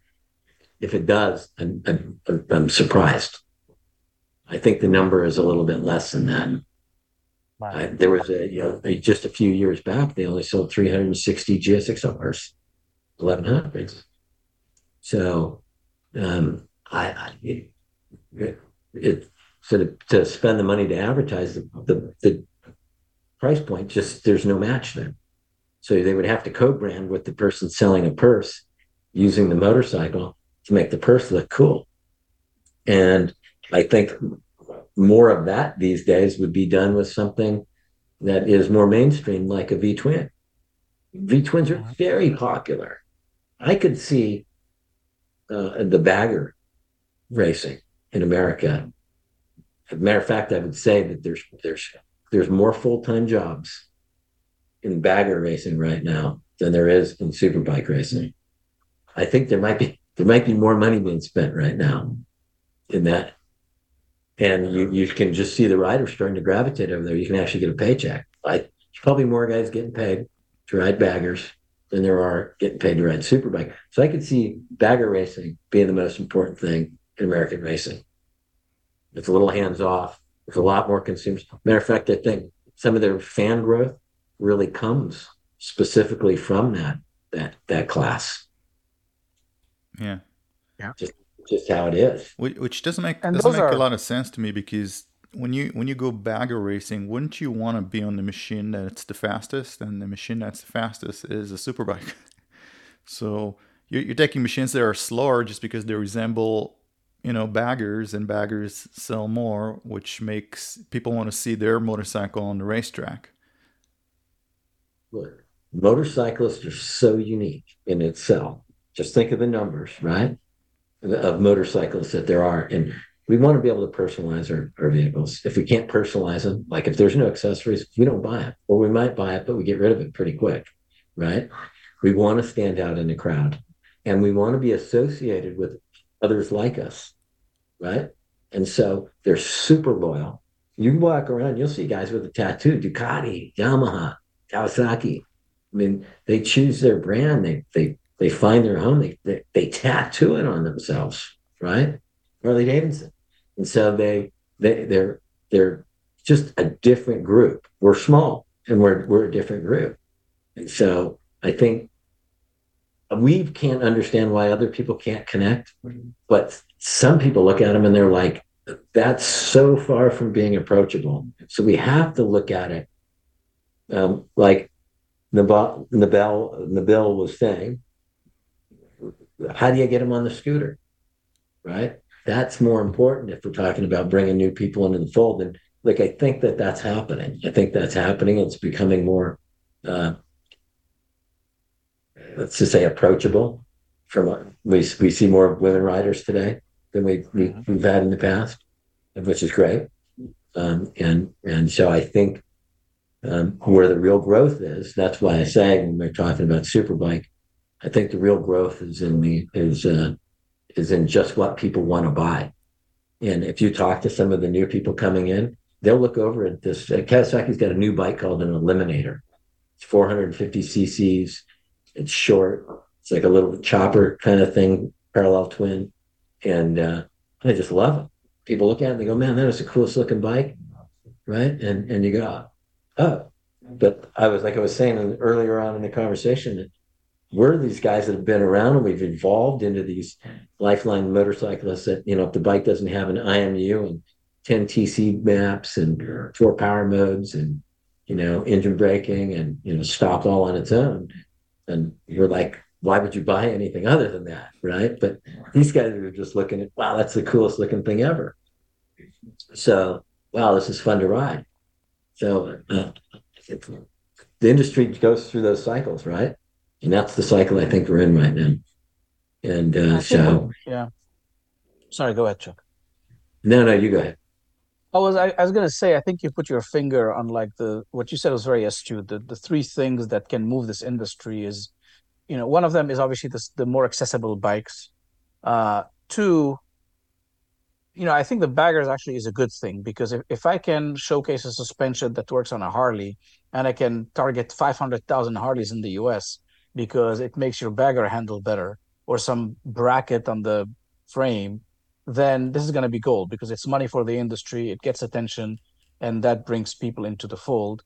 But because a Harley is intimidating, then you can get a smaller bike and then graduate into either a Harley or a sport. I started on Harleys, went into sports biking because I wanted a better performance bike. And I think the third thing, which I wish people did more intentionally, is this co-branding you talked about. Because you're right, getting an ad in mainstream media is expensive.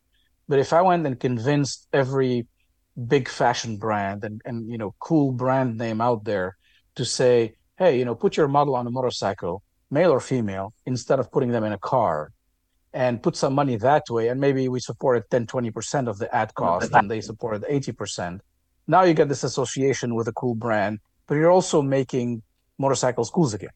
And because somehow the industry needs to stop advertising to existing customers and get new customers in. And that's, I think, where it hurts a lot. But it's expensive, and I think you put your finger on the solution. We just need more of that. Yeah. So the racing thing, was a byproduct of sales being great and manufacturers fighting for market share. And right now we're sort of in that, we're in a different cycle. We're in a cycle of finding these new people and making it cool again. I mean, I don't know if you ever watch Happy Days, Fonzie and a Triumph. I mean, Yeah. that made that popular. The Bad News Bears was a movie where Kelly Leak had a dirt bike. I mean, as a kid growing up, I thought, man, that was the coolest thing. I got to have a dirt bike, right? And so those, Tom Cruise in Top Gun, and he puts the sport bike ninja on the map, right? And I can't think of all the different people that have come through that have done the Harley Davidson thing that have made it the bad boy image where guys want to look and feel and have all of that type of existence of in the motorcycle industry, right? So, or should I say, motorcycle experience. So, I think that's coming around, right? We got to find places for it, and I think it's happening, but I think these things take time. They take time. People have to grow into them. And we have to So keep that's and we have to keep people that started. We have to keep them in the sport or into motorcycles and not have them, crash, break a leg or something, and then just get out and sell the bike. I think we lose a lot of people because of lack of education and showing them how to ride correctly and survive. sure. Yeah, and they're not for everybody. That's for sure. Right, motorcycling is not for everybody, but Well, it you is. see the way some people drive. People should not be near a car, let alone a motorcycle. Yeah, well, that's what I say. It can be very intimidating to. I hear a lot of people say, "Well, I won't ride on the street," but I ride on the street every weekend. I enjoy it, and I ride to work when I can. So, yeah, and I think look, we got a lot of hot new models, right, that I think are bringing people to the marketplace. And so it's a really exciting time for me, I think, in the motorcycle industry. Jack, you're the king of Willow. Take us through a lap of Willow Springs in a really fast pace. You start, Really fast pace. yeah, you start coming out of turn 9. No, you don't start at 9. You Oh, go really? into 1, right? Right? Well, okay, you started at You go 1. into 1 and you go into 1, and you got 3 rollers on your way in if you're on the outside, right? Mm-hmm. And that's if you want the high line and you want to exit, early, or you have the low line. The low line's banked, and there's a nice rubber groove all the way to the curbing on the inside, and you'll have to come out high. So classic would be Curtis Adams and myself, crisscrossing there. Little straightaway between 1 and 2. Wait, you have a patch. You have a patch on right between the apex of turn 1 and just a little inches to the right. Everybody kept telling me go between that patch, and I kept missing it. Between one And and turn 2. 1, yeah, turn 1 on the apex. There's a patch a few inches to the right, or there used to be. I never hit the beach. Okay. I would almost always take the low line. Okay. I think there was a lot more time to be had on the entry and when scrubbing the speed with the front down to the bottom. And the short shoot between there and two is pretty short. So you if you took the high line and you had a lot more drive leaving, you just had to have to slow down more going on your way into two. So I always felt the low line was better and I could make more there. And I didn't have to accelerate as hard. And my bank, there's a lot more bank on that low part of turn one.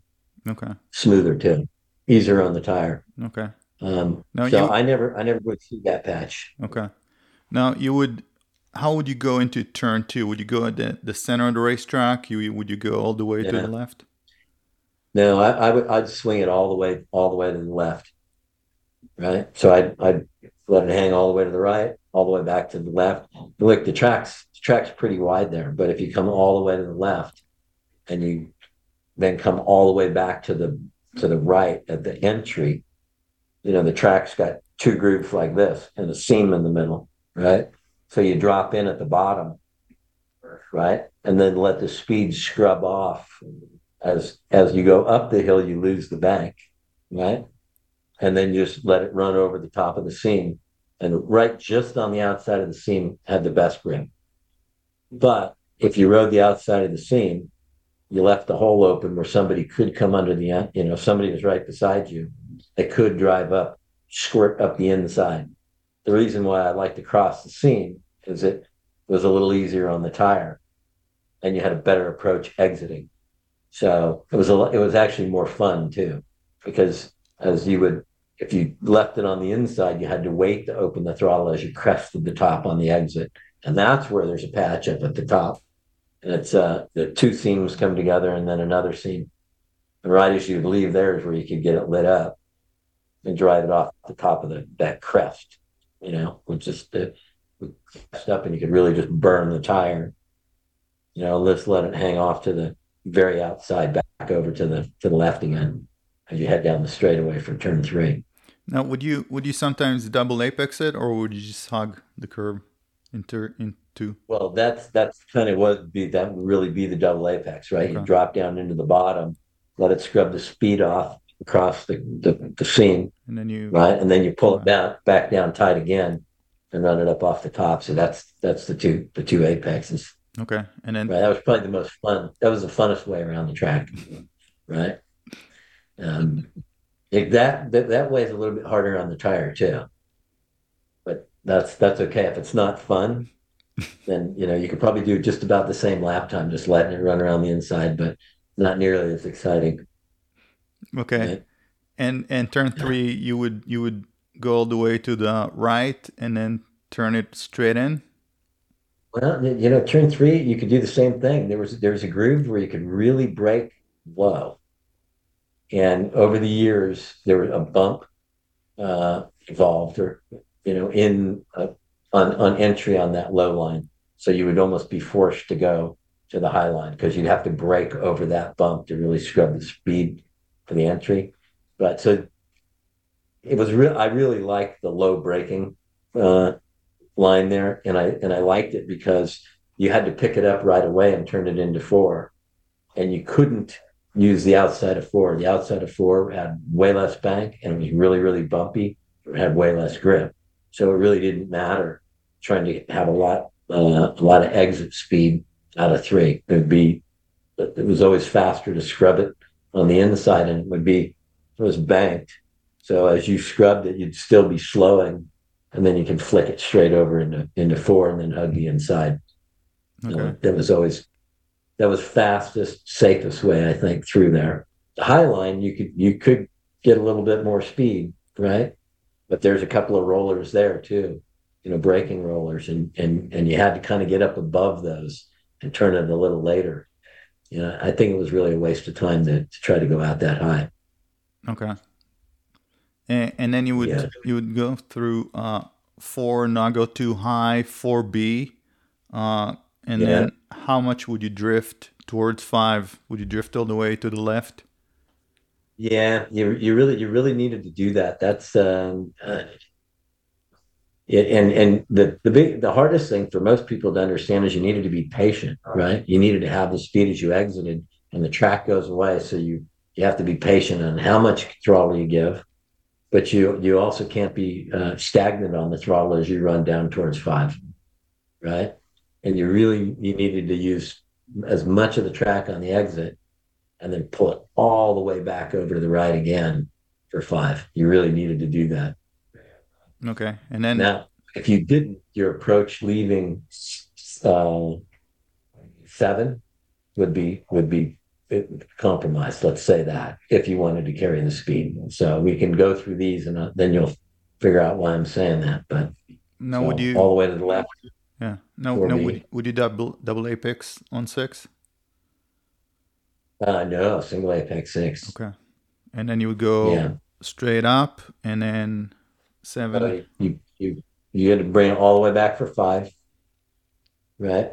So all the way back to the right, and you had to turn where the banking was going away, right? So that it was downhill, and if you waited to turn when you got into the bank, right, that's down low where you could really get some G's, you'd be rushed to get to 6.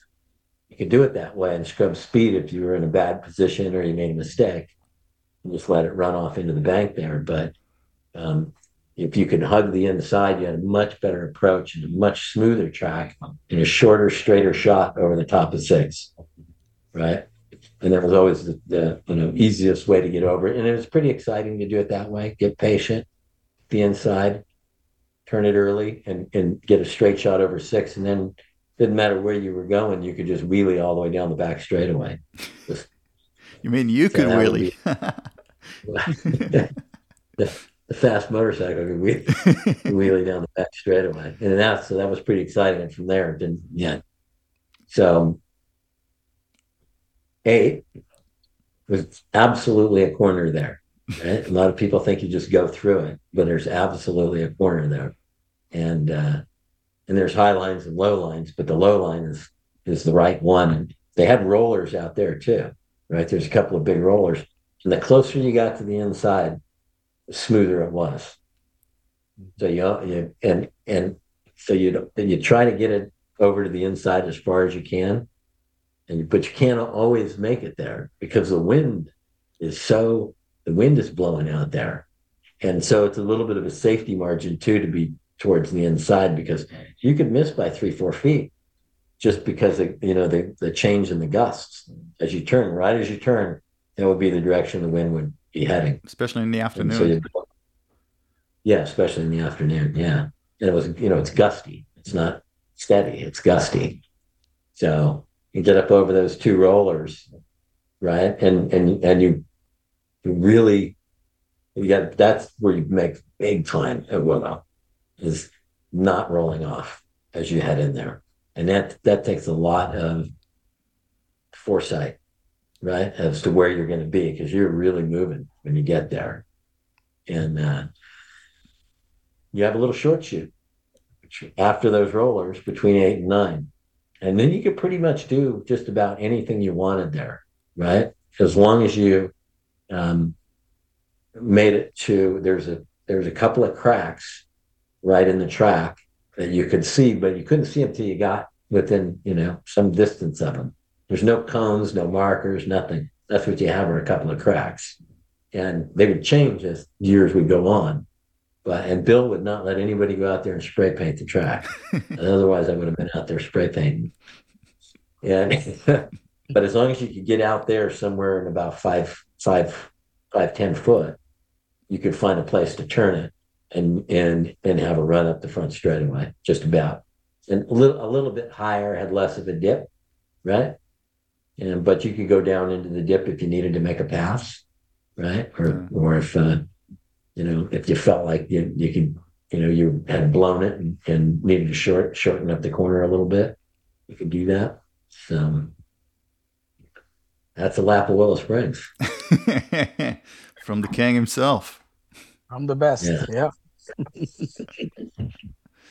The way we used to train, I mean, this is a Keith Code thing, was to run the track through your mind, right? and use the stopwatch, not looking at the stopwatch, but use the stopwatch and do these laps through your mind, and then hit the stopwatch, and you do lap after lap, right? And you actually picture yourself in the race with whoever your nemesis might be, right? And then you go back through the laps and you see how accurate you are to know how well you know the racetrack. We even evolved it later to, when you're exercising, doing the same thing. So you get the heart rate up, right? And while you're doing your run on the treadmill, of course, you're going through the laps and clicking them off. And so you really get to know the circuits well that way. Visualization, yeah, that's the best way. Yeah. That was my training, right? Yeah. So you were talking a bit earlier about the inability, more or less, to build the bike the way you would want to, and the rules that prevent you from building a great bike, right? And now pretty much everybody's on equal machinery, give or take. So manufacturers don't have this big opportunity to showcase the technology prowess. But it sounds, I mean, like, take us through what it takes to build a great team. Because when I started getting familiar, Moto America restarted, and I started getting more familiar with road racing in the US. Um, Braves bikes were the dominant team, and you guys just had everything right. And it sounded to me, being a newbie, that that's what it took now. It wasn't just you had a great bike and you had a great race. You had to have a great team. You have to have great logistics. Um, your engineers have to be able to communicate well with the racer to get the feedback, and the incremental changes in the bike were there. I mean, part of it was the magic, like, Gigi Dall'Igna he's known to be going through the rule book and figuring out where the loophole exists to create something that they didn't foresee in the rule book and then get an advantage. But it sounded also more like it's got to be a complete show. Everything's got to be right. And walk us through a little bit what it takes to build and run a great team, a winning team. Well, it's you got to start with some money, right? That's right. There's a lot of pieces to that, right? And like any sports team, you have to have good flow with all the team players, right? So it's really no difference. Just the mechanics of racing is specific to maybe a class or a specific rider, right? All of those things are important, and making all those things flow. I don't know that you're right in saying that that's where it's evolved to, that the team matters. And the challenge is that's the most expensive part of this, is the manpower. Motorcycles are cheap, really, by comparison to a total budget. But the personnel and moving those personnel, especially professionals, that can get the job done. Because it's not a 5-minute job, right? This is when we were talking earlier, what it takes to go superbike racing. And I said, you got to have a 3-year deal to make it work. Well, that's because it takes time to bring all that together. It's not a, hey, I'm just going to write a check and do this, right? So knowing what you need to do, that takes somebody who has the experience and the understanding of what the rider needs to get around the circuit, more so today than anything else, right? Because it's become about the rider, or at least that part of it. Now, unfortunately, this seems to be the part that some of the folks that are spending the money have want to invest in the least, right? And so that's a challenge, because, right, that's a challenge. It's not, if you want professionals, you want professional racing, it can't be a hobby. And it's so, everything from nutrition when you get there to how the riders prepare and the crew prepares before they get there, or even how they finish a season, right? And whether they do anything with the information they learned all year or not. And right, there's so much to that, and that takes an organization to do it.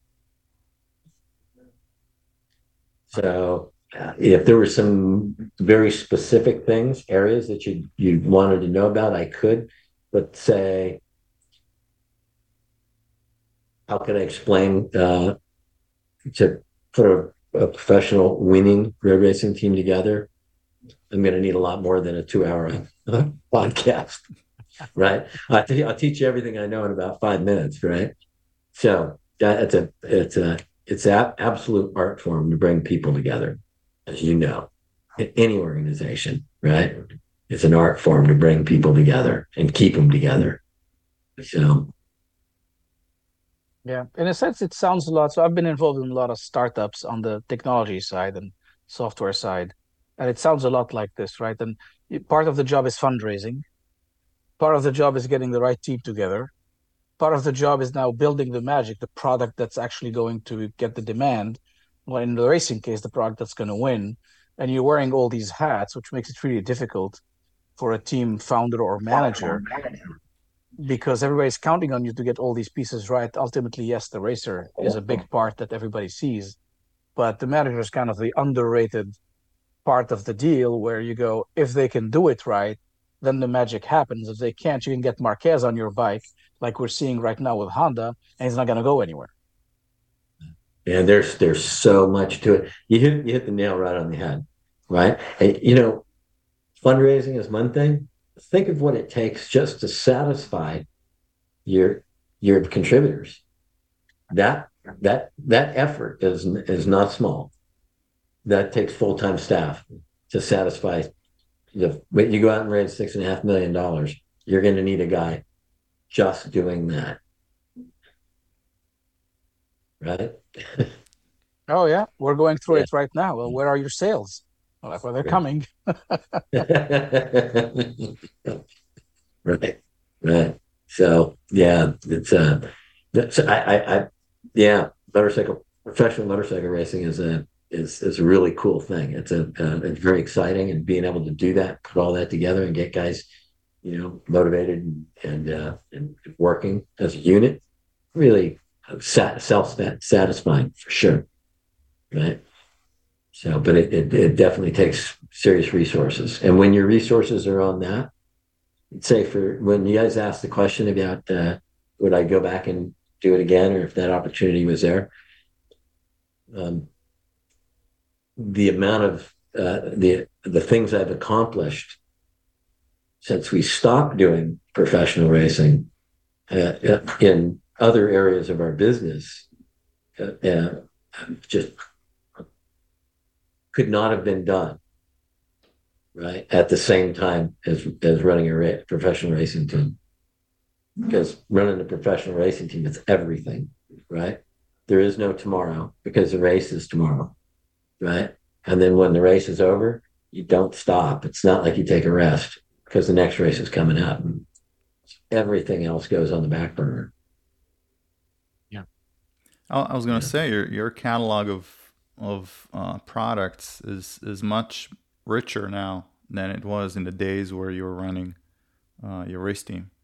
So I took a Yes. look. I took a look at the website. You have thousands, right? Thousands of parts. Yeah. And we add 2, 3 new products a week. So we're on the gas, and we've expanded those offerings, and it's very difficult manufacturing in the United States, but manufacturing in Los Angeles, California, somebody has to say, "You are crazy, son. What are you doing?" You're This is crazy. where I live. Yeah, I am. This is where I live. This is where my people are, right? And we do some stuff that nobody in America does, right? And we use all the finest grade materials, and we make sure the quality is the best. Right? If you've seen some of the titanium welding and the products that we output, I mean, we're a very small company and a really tight group, but we only put out the best stuff.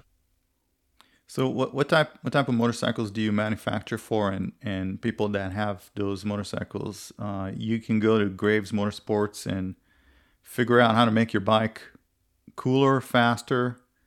So give us a rundown of just the manufacturers and models you have parts for. Well, it'd be easiest just to focus on the guys that we're most focused on in performance right now today, and that's the Kawasaki brand. Um, so, but you may or may not know that there was, as this era came about with the balanced racing and fairness doctrines and this type of thing, about 2008, the Daytona Motorsports Group was coming in to take control of pro racing in America. AMA had put themselves in a bad financial position. Of course, so did a lot of people were in a bad financial position. And without the, let's say, without a vote of the members of the AMA, the board sold the rights to pro motorcycle road racing to a group called the Daytona Motorsports Group, which happens to be same guys that own ISC and NASCAR of France. So at that moment, they told us that they would, we're going to change everything, right? Every part's got to be homologated, and everybody gets to have the same stuff, and we're going to do spec tires, and we're going to change, make this the same for everybody. And so I thought, well, that's fine. You want to do it that way? Great. I love bridging the gap between the haves and the have-nots. I'll sell everything we own. We'll give them the same stuff, right? Most guys won't do that. And the reason we will is for the same reasons Bill just asked me about what it takes to go winning, right? Because without that group, it doesn't matter. I can give you the best stuff, but you still got to manage it, right? Mm-hmm. So we've always felt like we prefer to sell the very best and give it to the guys. So that's when we started producing motorcycles and selling them and technically supporting them. And that was really successful. It was really successful for us. And actually, I started my company in the very earliest days making fairing brackets that only factory bikes had, right? This goes back to when I told you I took over that job as a professional rider. And so I had this time on my hands when we started the company. I started bridging the gap between the haves and the have-nots. I looked at the fairing brackets on factory motorcycles and GSXRs, stock, big, heavy steel thing. The factory bikes had these really cool aluminum fairing brackets. So I started making them, selling them, and getting them to the consumer. And that was one of our first slogans was, look, that we sell what we race. And so we took it to the next level. We built a build list of every nut, bolt, and screw and schematic and said, look, everything's for sale. You tell us what you want to do. We'll change kits, everything. And we went down and that's when they were driving this into 600s for the Daytona 200, right? So that very next year for 2009. And we made a bunch of the kits, and it was, you can they gave us a really strict set of rules. And so that I'm a little off track here because you just want to know about the bikes that we built. But we decided at that time we would do the entire motorcycle, right? Let's nut, bolt, screw, all the factory, whatever the best stuff was. We'll help you. We'll show you how to use it. We'll sell you the spares, and we'll send you on your way. And a lot of guys won a lot of races on the stuff that we've provided. Fast forward to 2019, when we were no longer running the racing team with Yamaha, and we were at home. We wanted to expand that product line, and we chose the Kawasaki motorcycles. And so we started building Kawasaki brand bikes and offering those as well as the Yamaha platforms. And that became really successful. As a matter of fact, so successful, I'd like to take a little bit of credit for the acceleration of Kawasaki's movement from where they were at that era for sport bike sales in America to where they are now, which is number one. But we've built bikes that have won national championships that we've managed from home. In other words, for Richie Escalante in 2020, we built a Kawasaki ZX6, and we put the data on the bikes. We didn't send any of our technicians to the track. and we manage the data and the technical assistance over the phone and through the internet. And he won a national championship in most of the races, on a motorcycle that nobody else was even thinking about. And so that's been really successful for us today. And so today, the one that we're doing the most of is this new flagship bike, the Kawasaki ZX4RR, which is that new 4-cylinder inline, which just, if you get a chance, both of you, you've got to ride it, because I kid you not, it's the most friendly and inspiring motorcycle I've ridden in the last decade. Right, just a blast. And young, old, tall, short, female, male, experienced, not experienced, you're gonna love it. Just amazing bike to ride. You can ride it all day long, right? And it just doesn't wear you out, and it's exciting all the time. But so I'd say the Kawasaki brand of products.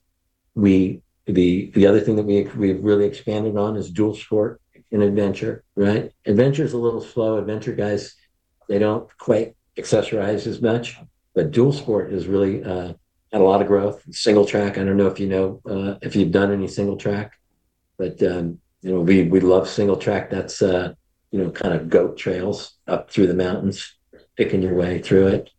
And those same guys are doing the dual sport stuff. They're riding to the events. There's really a lot of growth we see in those areas. I went to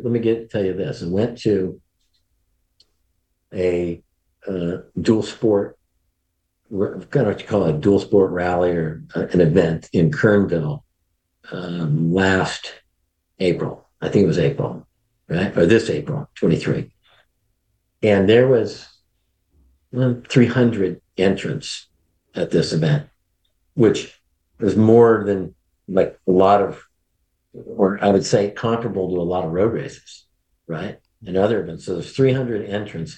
They came with all their family, the guy and his wife, and the girls were riding too, and the kids were there, but there'd be 300 of them just for the actual rides, and they had multiple different levels. So that's an area that's got a lot of growth. So we because we love it, we're really highly involved in making cool products for that. So yeah, I would say those are the things that we're doing. Okay, so basically, quitting racing was the best thing that ever happened to your company. Yeah, well, probably from the company standpoint, I would say absolutely, right? It's given us a lot of, and I'm not saying quitting racing. I love racing. We want to go racing. I'm just trying to get you all rounded up so you can come Yeah. Get him back in. Yeah. Yeah. What do you think about? So what's your website, Chuck, where people can purchase the parts? Gravesport.com. That's one S. GravesPort.com. What do you think about MotoGP? Any predictions for next year? What is Marquez going to do in Ducati? Yeah, I think he's a great rider, right? My prediction for MotoGP, I'm taking this from a little bit of a scam back, but I got some real concerns about it. A good friend of mine, Mike Trimby, who's really, I would say, the guy who brought the Grand Prix to where it is today. And he was the leader of Herta. And I think he's responsible for making most of the racetracks around the world safe, right? Him directly, and for the teams being as strong as they are financially, and for the rules being part of what they are. I mean, he's just a great man, right? And with a lot of passion and a big understanding of Grand Prix racing. I don't really know a lot of the other folks over there, but with his passing, I'm deeply concerned that that power shift, right, is not, that his position is not filled by another Mike Trimby, which I don't see that there'll be a lot of changes, right, for the teams and riders. I could be wrong, right, but I suspect that some level not have the same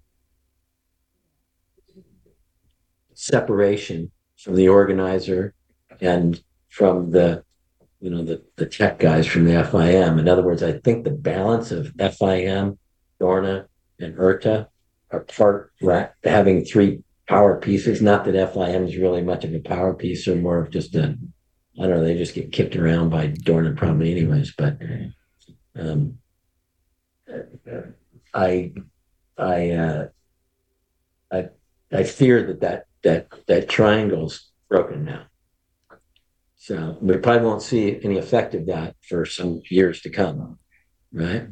But so if we were just talking about racing, that's wow, that's changed a lot, hasn't it? Right? It has really changed a lot. That's almost all Ducatis and KTM's now. And the Japanese manufacturers seem like they're still in it, but only two, Honda and Yamaha, right? So Suzuki's out. Kawasaki's not gone back in. It's kind of and I've always kind of been a Japanese motorcycle guy, right? I know the European dudes make some really cool stuff. I love their product, but I really like the Japanese product just for a lot of its reliability and the sharp edges knocked off of them, right? And they're everyday machines, right? You can always count on them starting up and going. I shouldn't say like the other guys are less reliable, but they're just sharp edges. I think you nailed it, and they're also more affordable. They're more affordable, and they're actually they don't over accessorize them for those reasons, and so they leave a lot of room open for the aftermarket, and that's really important to motorcycling because that drives more energy into it. When you take the aftermarket out, you just shrink the size of the box. So that's the other reason I think I really like the Japanese manufacturers. So I don't know. It's a little bit sad, honestly, to see. And I don't see Valentino Rossi. I don't even see it. I love Mark Marquez. I think he's a really special dude. And as a matter of fact, I like all the riders are just amazing guys, right? But I don't see Valentino Rossi. And that's a little bit of a concern for me. Everybody just seems so much the same, right? There isn't a.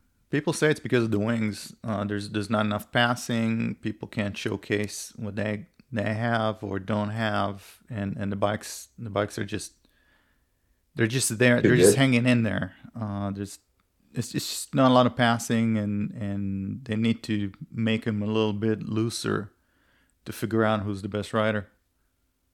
Yeah, maybe British Superbike guys got it right. No electronics. I mean, well, I guess maybe they got it right. Maybe that's better. I mean, MotoGP is certainly exciting and great racing and a great event. I don't know about the sound because when you go there, it's painful to be there all day, even with earplugs, right? But so they got a great show. I don't know. It's gotten too just generic, I guess. Right? I don't know. And again, I love it. I like Moto 2 a lot, and I guess because I got an American to root for. Joe Roberts is a good friend of mine, and I love to watch when he does well. So just because it's somebody you can connect with. So I'm taking your comment about no Valentino Rossi more from a personality perspective than a race capability perspective. And correct. It seems they've tamed down everybody into this generic, watered down, good corporate citizen. Right. And yes, they're professional, they're great racers, but there's no larger than life personalities anymore because they're afraid of saying something. I mean, sometimes we go to the MotoGP after parties, and they don't want to be taken in a picture with a drink in their hand. Mm-hmm. So you go and say, let's take a selfie. They got to put the drink down, and because it's not proper to have alcohol. And I'm going like, well, at what point do you neuter it when it becomes so bland that there's no excitement and nobody wants to watch it? Yes, it's great to see sports people perform, but people want the drama around it, like Gibberno and Rossi and Lorenzo and Rossi, and you don't see. I mean, there's competition, but it's not the same level of drama and excitement that there used to be. Right. Yeah. But every one of those guys has to be so good because the machines are all so close and the teams are all so close. Everybody, you have to be so good every time that there is no room for any of that stuff to happen anymore. And so it's almost taken some of the specialty out of it, let's say, right? There's there's no Kevin Schwantz, right? There's no Maybe Barry if I looked Sheen. at it from a writing, Barry yeah, Sheen. no Barry Yeah. Sheen. Yeah, so but I didn't really start watching when Sheen was a guy. I came in after, but when I watch, if I look at the events where Kevin Schwantz was at, it was always the most exciting to watch on track. And of course, there was always the fun guys off track, right? Or the personalities like Rossi. So it's a little, I don't know about MotoGP. But the one thing I do know is that Moto America, with all of the things they do have going on, I really like their where you can see the events and things about it all the time. In other words, their digital package, right, and how it's pushed out is really pretty cool, right? And if they just, I think some new stuff, they need some different stuff in there, as far as from the competition side of it, I think. Like baggers, I mean, I love watching the baggers race, right? It's great racing, right? Yeah. Same with the and you can Royal see it. Enfields. Yeah, I don't know so much about the Royal Enfield. That didn't do much for me, but that could be really cool It's depending for the on. female Uh, audience. Those are all women. yeah, which is cool. Yeah. It's for. Yeah. Well, no, but Yeah. that's special. Yeah, it is. Everybody's got that segment, that they really dig, right? Yeah, my Like girlfriend some people knows might just want to almost watch nothing junior. about. Yeah, my girlfriend knows almost nothing about motorcycles, and I turned on the TV and I said, "Look, those are women racing," and she stayed and watched it. So get this, the same thing for me. You know who Kayla Yakovich is? Yeah. Oh, yeah. So I'm watching. We built a bike for Stefano Mesa this year, and so Stefano had some great rides, but their cycle guys pulled him off to fill in for Bobier because Bobier was going to take a pass on the second half of the season or last few rounds. He'd had some injuries, right? And that bike came available, and they put put Kayla on that. The last race of the year at New Jersey, Saturday's race, she came from 13th on the grid, way back. And this is in the rain, right? So there's no, like, she had any, whatever. She rode the wheels off that ZX6. And it's another lap, she'd have won the race. And I just the look in the guy's eyes on the podium when they went, what? She's here. And I'm sure their crew chiefs were telling her she was coming because she'd had another lap, she'd have won the race. I don't know if you saw. But that's what I mean about Moto America's package. Their TV stuff is really good, right? And so I whether I don't like balanced racing or it doesn't fit in the financial or the business model for us today, that doesn't matter. Their at least their TV package is really, really cool. So I'm hoping we can do more stuff like that where we can help people like that, and they ride on equipment so we can have some connection with it. And I hope that group can really make a go of what they're doing here with the resources that they have, because I think it's really difficult for them to do what they're doing, especially with the direction sport bike's headed. Yeah. That was a good Sorry, move, I didn't think, need to get off the on behalf of MotoGP Moto thing. America. Yeah, no Yeah. worries. What's that? I'm saying I think it was a really good move on Moto America because the bagger crowd is much larger than the sport bike crowd, so they're attracting a lot of eyeballs that way. And then the women's racing gets women potentially interested. So they're doing some smart things. Hopefully, they'll expand the audience here, and then people will buy more motorcycles again. I think they will. I think they're making some. Like I said, I think they're making a lot of good decisions in that respect. And that drags a lot of people to the industry. So. Hey, Nabil, remember when we said we're only going to do an hour on the podcast? Yes. Yeah, we're doing really well with that goal.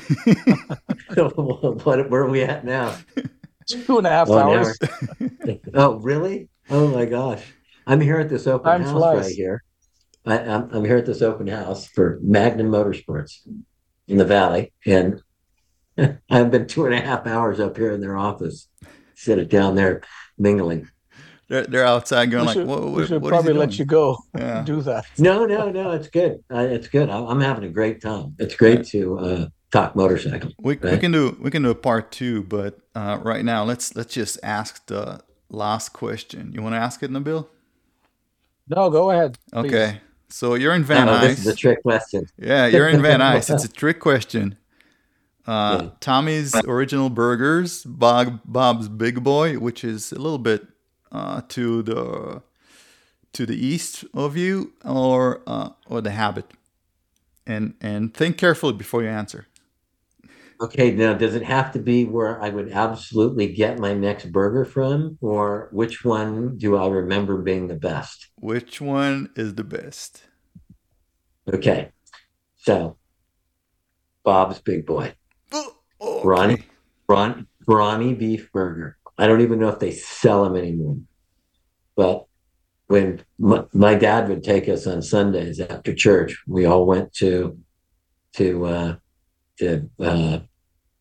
Bob's Big Boy afterwards, and everybody else would have breakfast. I would have the brawny beef burger. I haven't had one since I was 12. So So there you have it. I'm sure you pissed off a few people, but that's the why? answer. Who? Why? Because they thought, why? I would have taken the Habit, and I know a lot of people that Really? would take taken Tommy's Burgers, but the debate will rage on. It will rage on because you know where I had my last burger? In Where? and Out Burger. In and Out Burger on Balboa in Sherman Way, right where the old Bob's Big Boy used to be. It's on the way from my office back to my house. Double double. Yeah, that's a Tommy's. inevitable meal in LA. Yeah, yeah. You know the thing about Tommy's, to get to Tommy's, I would have to go all the way down and around because I can't go straight up Haskell. It's blocked off. So I'd either have to go up to Sepulveda and go around to get onto Roscoe, right? Unless there's another Tommy's I'm not aware of, or I'd have to go back up Woodley and go away from my home to get to Tommy's. Yeah, That's if I the go only up reason I didn't choose if I Tommy's. go up Sepulveda, I'm never going to get there. I'm just going to stop at Dr. Hoggy Woggly. Oh yeah, Dr. Hobbly Woggly's. Yeah, right. Yeah, Texas Tyler Barbecue. yeah, Right. Yeah. And the Valley. A lot of good food in the Valley if you get to the right places. yeah. I think Yeah. Gal's wet dream is to start a food podcast soon. My my wet Hey, dream is oh, with sorry. what? Go. Oh, my wet dream is to make a lot of money so I can go back to the valley. You know, you gotta have a lot of money to live here. Yeah, It's expensive. I know, Expensive. It really, really, you need to. Yeah, I know. that's no joke. Hmm. All Well, right. they're having hamburgers here, Okay, so I'm gonna have a hamburger here. That's so gonna be my next we're gonna burger. let you go, Okay. and we Thanks so should do much for we should do a part two because we have so many more questions. absolutely, absolutely. Oh Just let yeah. me know when. Okay, Yeah. Great, So great let's meeting remind you, everybody to gentlemen. check out Grave Sport for all the cool parts and performance parts for your bikes. yeah, Yeah, And a lot of expanding catalogs. So that's yeah. fantastic. Congratulations, Chuck. All right. Thank you so much.